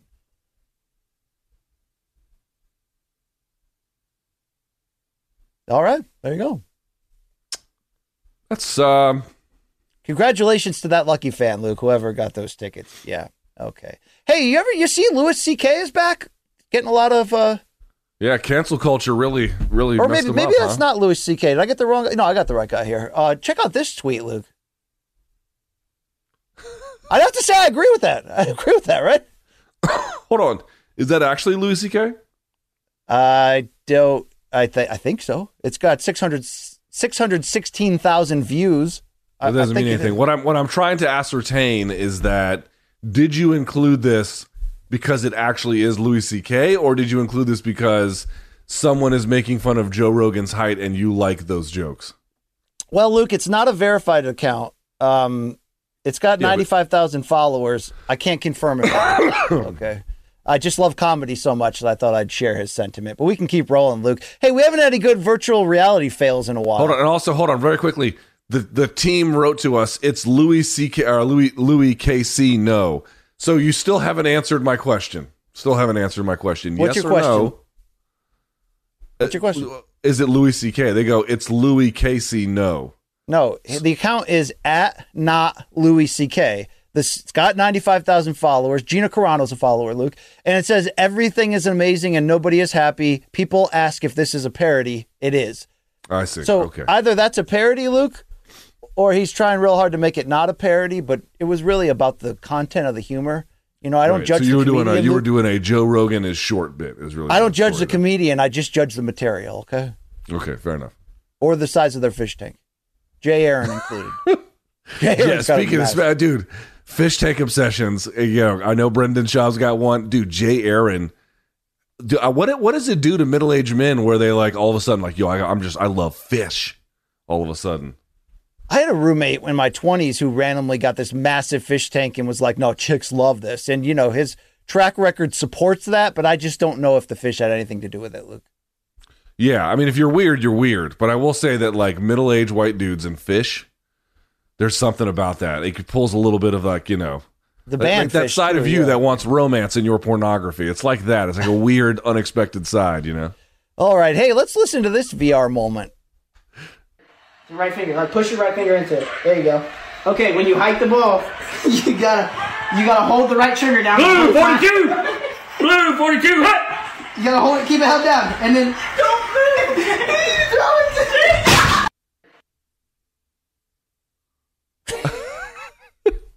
So, have you done VR yet? No, I have not. I haven't done like good VR, but I took my daughter to one of these things called like one of these dino exhibits. Oh, I did like the arcade VR where you go pay like way too much money and you rent it for an hour and it's like you could jump and dive on the floor and you're like attached to the ceiling. Is that what you're talking about? I'm not sure I've seen that, so I don't know. But I took my daughter to one of these dinosaur exhibits where they have all these like to scale robotic dinosaurs, and she loved it. It was whatever. But at the end of it, they had a whole section where you could pay like a little bit extra and you could put on a VR headset and be like in the Cretaceous period or the Jurassic period to go see what it was like. I will tell you, like it messed with my balance when I would turn and see a cliff. My body would react to seeing it that way. It was kind of interesting. So all I'm saying is I like watching this white guy fail, but they're deceptive, those things. Yeah, I took my kids to the VR arcade, Luke. Like I said, you pay like whatever and you rent it for an hour and you're attached to a bungee cord that's attached to the ceiling. And yeah, there's times when you like dive on the floor just sort of like out of instinct because there's like zombies coming at you. It feels real, Luke. It feels very real. Yeah, I got all sweaty doing the Rocky boxing game. That's probably not a surprise to you. Hey, let's rotate to MMA fighters in the wild. I love seeing how these people live their lives. Look at BKFC star Jimmy Rivera. Former top UFC level bantamweight. Well, obviously, but he passed the police exam, Luke. He's now officially an arm of the law. Congratulations to old Jimmy. Yeah, major congratulations. That's incredible. Absolutely. And the hammer of the month is Umar Nurmagomedov, but this is what he eats, Luke, for his breakfast of champions. Habib flakes. Junicorn? Apparently. How do you think Junicorn tastes? Very steel-like and heavy. Yeah, I know. It's probably just like eating rocks. They just fucking got rocks and threw them in there. But, yeah, all right. Well, there's old Nurmagomedov. Luke, two titans, two heavyweights of their respective industries met when real recognized real. How about Ngannou and Cristiano Ronaldo? Right. So do you know where this took place? Outside of the UFC PI? Well, this is why it's interesting, BC. You got to remember, who did Ronaldo just sign with? He signed with the Saudi Arabian team Al Nassr. And he lives, I think, in Riyadh or wherever that team is based. Francis visited him as well as some other folks in Saudi Arabia, which is how this all came together. Obviously, Ronaldo is a fan, whatever. What I'm saying is, Big Francis went to Saudi Arabia. Looks to me like Big Francis was doing some business. What kind of business, I don't know, but looks to me like he was out there scoping out to see what's up, what he could sniff out, what might be some opportunities. Well, we know there's money there. Jake Paul versus Tommy Fury going down there in the same area there, so we know there's money there. Ronaldo has, if he meets all like the things in his contract, like if he hits every goal that he's supposed to, or whatever, he can make $300 million in a year. Damn. Luke, our final MMA fighter in the wild. Do you remember friend of the extended program, Brian Boom Kelleher? Did you know that he has best, dude? I love Boom Kelleher. Bro, Boom has bars. Let's hear it. Like snort. It's like a mirror when you fear it and your spirit need to cleanse your soul. The shit is toxic when you mix it up like fentanyl. Just start from scratch, you gotta patch it up to mend the hole. There is a fixture if you picture it so plentiful. Yeah, and now my heart is full of gold. Carats like 24, the purest of them all.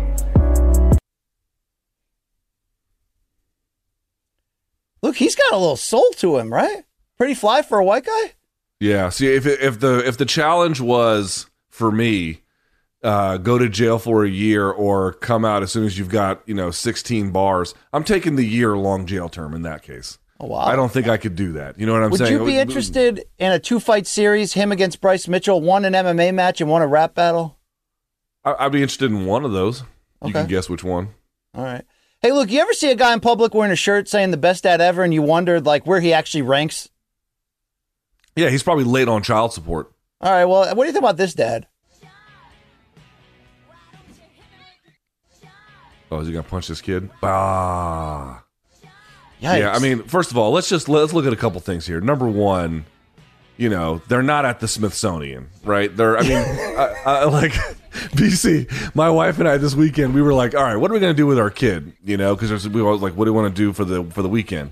And we noticed we were down to two options. One was there was a Smithsonian exhibit for the Lunar New Year, the Chinese New Year, and it was all this arts and crafts, and you could see the Chinese dragons. And the other one was a monster truck show. And that would have been real fun. And there's a time and a place for either of them. But I just turned to my wife and I was like, yo, if we take our kid to the monster truck show instead of the Chinese New Year exhibit at the Smithsonian, I think that says a lot about us as parents. I don't think we want to do that. Yeah, you might as well just take her to the next power slap competition. Yeah, exactly. So we didn't. We didn't end up doing that. So first of all, you're there. Second, look at where this guy is at. He's at some fair, which again, they have their time and place, but I'm just pointing it out. Number one. Throw the thing back up here. Throw it back up here. Two, I want you to look at the men's adult shorts that this kid is wearing. Like, the kid is clearly wearing his dad's pants. Why are your shorts down to your Achilles Maybe that's like the new skater look, Luke. That was a thing back in the late 80s. Yeah, if we were in 1998, I might agree with you, but it's 2023, and that is no longer the case. It hasn't been for quite some time. So that's that. Now, dad whips around the right hook all the way to the child who now is traumatized by all of this because he didn't realize that there's a clear birth you're supposed to give. All we needed was an Affliction t-shirt, and this would have been the perfect clip, Luke. But let's keep it going. He needs a hat that says Wine 'em, Dine 'em, 69 is really what's missing. Do you ever hear the phrase shit happens, Luke? Check out this guy's dungarees. He drew a crowd. I don't know what to say about this clip. Why are you digging the way you're digging, sir? Look, he may have had an accident, but, these guys, the Paw Patrol is not going to keep that accident quiet. I'll tell you that much, I got to tell you, did this guy put, greenies up in his, you know what I'm saying? Like the back area and the back door? Yeah. My dog Molly, Luke, the most amazing animal of all time, when we get people that come over, and maybe one day it could be LT and CT and you can come meet her, dude, she'll go right for your asshole or your ball bag. I mean, she's just That means you're a bad owner. I just want you to know that. You mean you're trying to say I don't discipline her enough to stay out of people's genitals? If your dog first thing goes up to people who walk in and start sniffing their balls and ass, you have improperly trained that dog. Just being very clear. She sleeps in her own bed though, Luke, okay? Oh, I'm not saying she's not a great dog. Dude, the fact that she sniffs everyone's balls and ass is your fault, not hers. Well, she's a dog. That's what they do. She's got a specific, she really focuses in on those parts, All right, let's get out of that. You also sniff your guest's ball and ass when they come through your front door. Hey, dude, I thought this was like an enhanced video from UFC 283. People are telling me this is real. It's real. Good Lord. It got trapped in his hair, which I guess was hard to see without the water, but once they pour it in there, it comes right out. Shout out to Jamal Hill, your new light heavyweight champion of the world. Hey, look, if Jan 6 was a person, I think I found him. If it has tits or tires, I can make it squeal. Wow. Dude, first of all, look at the piece on him, then the Harley Davidson belt, and then the haircut that makes him look like the guy from Goonies, Sloth, You know what? This guy just screams book reader. Yeah, I would say that. All right, enough of these clowns, Luke. It's time to rate that tat. You get fired up for this, dude. How about Charles Oliveira? Him and his Brazilian artist, William Esposito, have continued the back and arms. What do you think about this? As you know, so this is a tattoo, by the way. Look at the belt line. You think it looks cool. I think it looks weird on the body if it stops at the belt line. It looks good when you have pants on or whatever. Okay, but how many people are going to be that intimate with Charles Oliveira that they're going to see the full-on ass? It's just weird when you see it. Again, hopefully I'm never going to see his. You're right, because the opposite's not weird at all, dude. Not weird at all to see. No. It's weird either way, but it's at least more artistically consistent. Anyway, neither here nor there. It's hard to tell because it's fresh and it will lighten up a little bit because I would say it looks a little dark, but in general, it appears to be pretty good. It's hard to tell from the photo that I'm looking at here. I'd have to go look at it in close detail, but it looks to be decent. All right. Hey, check out this UFC fan. Rate this tat, a midriff tat of Tai Tuivasa. Not bad, right? Not bad. Not a bad tattoo at all in terms of like tattoo application. The hair makes him look a little Bigfootish, right? True. You talking about Bigfoot Silva? Is that what you're talking about? Yeah, Bigfoot Silva. But in general, it's good. Not great, but good. Well, good connective tissue there because here's Bigfoot Silva's new tattoo celebrating his marriage. Yeah, I mean, I'm not really a fan of this. I don't think they come out very good. They're really hard to do well. He looks handsome in that photo. He does, which is part of the idea. And again, you see how it's got that purplish, almost brownish hue. That tells you it's brand new, obviously. But yeah, dude, to do portrait realism correctly, there's like 10 people who can do that very well. If you don't pick one of them, it's going to come out fine, but just not great. Well, one of those 10, Luke, has blessed a lucky UFC fan with a tattoo of Alexander the Great Volkanovski. You talk about great portraits, Luke. Check this out. Yeah, no. He looks like Mike from Breaking Bad. Dude, he looks like Volkanovski at age 70. Yeah, my man's got some titties. Yeah, no, not a great tattoo. Mm-mm. All right. Hey, let's do a throwback local news segment. No, stop. You know who he looks like? Have you seen Sin City with Bruce Willis and all that? No, I'm a big Color of Night fan with Bruce Willis. You've never seen Sin City? Initially it was a dark novel, or what do you want to call it? No. Frank Miller, I think, wrote them, if I'm not mistaken. It's adapted from like a comic book that's essentially a novel, and they made a movie out of it. There's a character who's yellow, who was like the son of one of the rich, corrupt people in the city. He looks like him in this tattoo. Yeah, it's a terrible tattoo. It looks like an old boxing cut man or something. It's just not good. Hey, remember that time the Astros won it all? Here's a throwback local news segment that I can't stop loving. Exactly. Hey, what do you have to say to everyone who still considers the Astros cheaters? Fuck y'all. Well, all right. No. Sorry, guys. Did not mean to do that. It is live television. Anything you can happen. Luke, what would you have to say to all those who called the Astros cheaters? Yeah, they are cheaters. That was the year the Nats beat them, too, by the way, when they were banging on the trash cans and everything. Yeah. The Astros can get bent, and all their fans can get bent, too. They're a good team, but they're definitely cheaters, like no doubt about shout out to that guy for a great moment on local live TV. Hey, you know that that saying that the University of Kansas has, rock hard Jayhawk, Luke, or whatever? Yeah. Watch this. Sitting here watching the KU game. Well, that young lady in the back is really making my dad proud. Sitting here watching the KU game. It's like, Dad, did you give her enough hugs? I'm not sure that you Maybe did. She's just a big fan of like Dick Van Dyke, Luke, you know? I mean, he had some hits, right? You know, you're talking about Mary Poppins. Can you imagine, like, just watching TV? It's like, yeah, let's turn on the Jayhawks game, and then you see your loved one on there with a shirt that says, I love Dick. All right. Hey, soccer fan of the week. This is what you call keeping your eye on the ball.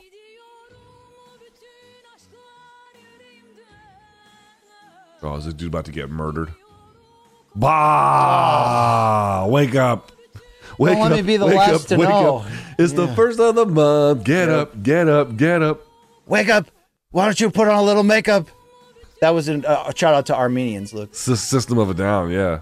Yeah. Produced by Rick Rubin. Shout out to that. Finally, Luke, we got people in public that you probably won't love, but this is what happens in life.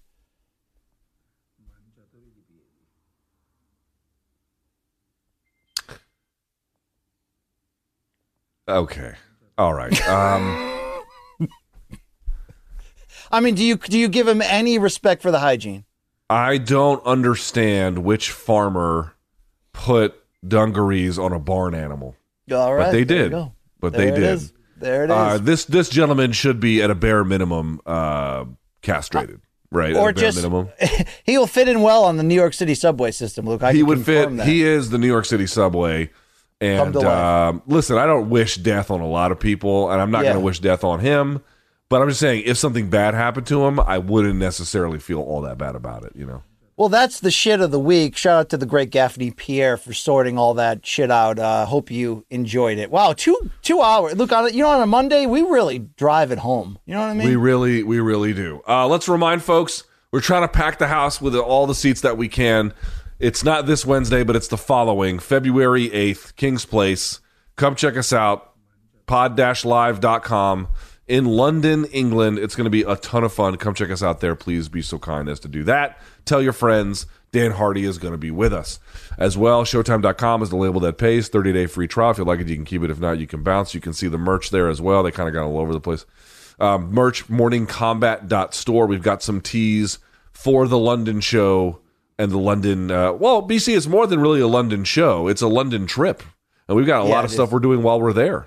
The trip of a lifetime will be, we got a couple media stops planned. We're going to be doing some Room Service Diaries interview, filming a documentary. I mean, this is it. This is peak, you know. Hanging out with our fans, Luke, during the live show and afterwards, maybe. Okay. We'll see. We shall see. If we have enough security, if Tristan can throw some bodies around. But Luke, I was told here on Twitter by Admiral Anthony that there was a London edition of Grand Theft Auto on PlayStation 1, and he shared a picture of his case to show me. So right now, morningcombat.store, of course, you can get your MK in the UK t-shirts, also our Grand Theft Auto version of the greatest moments in MK history on there. So check that out, morningcombat.store. Our new merch is just hog wild. It's fantastic. I can't. It certainly is. It certainly is. All right. So thank you to everyone who watched. We're back on Wednesday. And that's it for us. So for Brian Campbell. One more thing, Luke. You blew me off earlier for breaking news, but dude, I chatted up Mahmoud Abdul Rauf. You know what I mean? My man from the... oh, yeah. social activist, great NBA player, and of course the subject of this Friday, February 3rd on Showtime, the premiere of the documentary Stand. I got a chance to screen it, Luke. It is fantastic in all the categories you would hope it would be. We talk 90s NBA. We talk about all the incredible things he stood for and and everything being blackballed out of the NBA, all that good stuff. So check it out this week, folks. Very good. There you have it. All right. So for Brian Campbell, for me, for Malka, CBS Sports and Showtime, this has been Morning Combat. Back at you again on Wednesday. And until then, may all of your gains be loyal.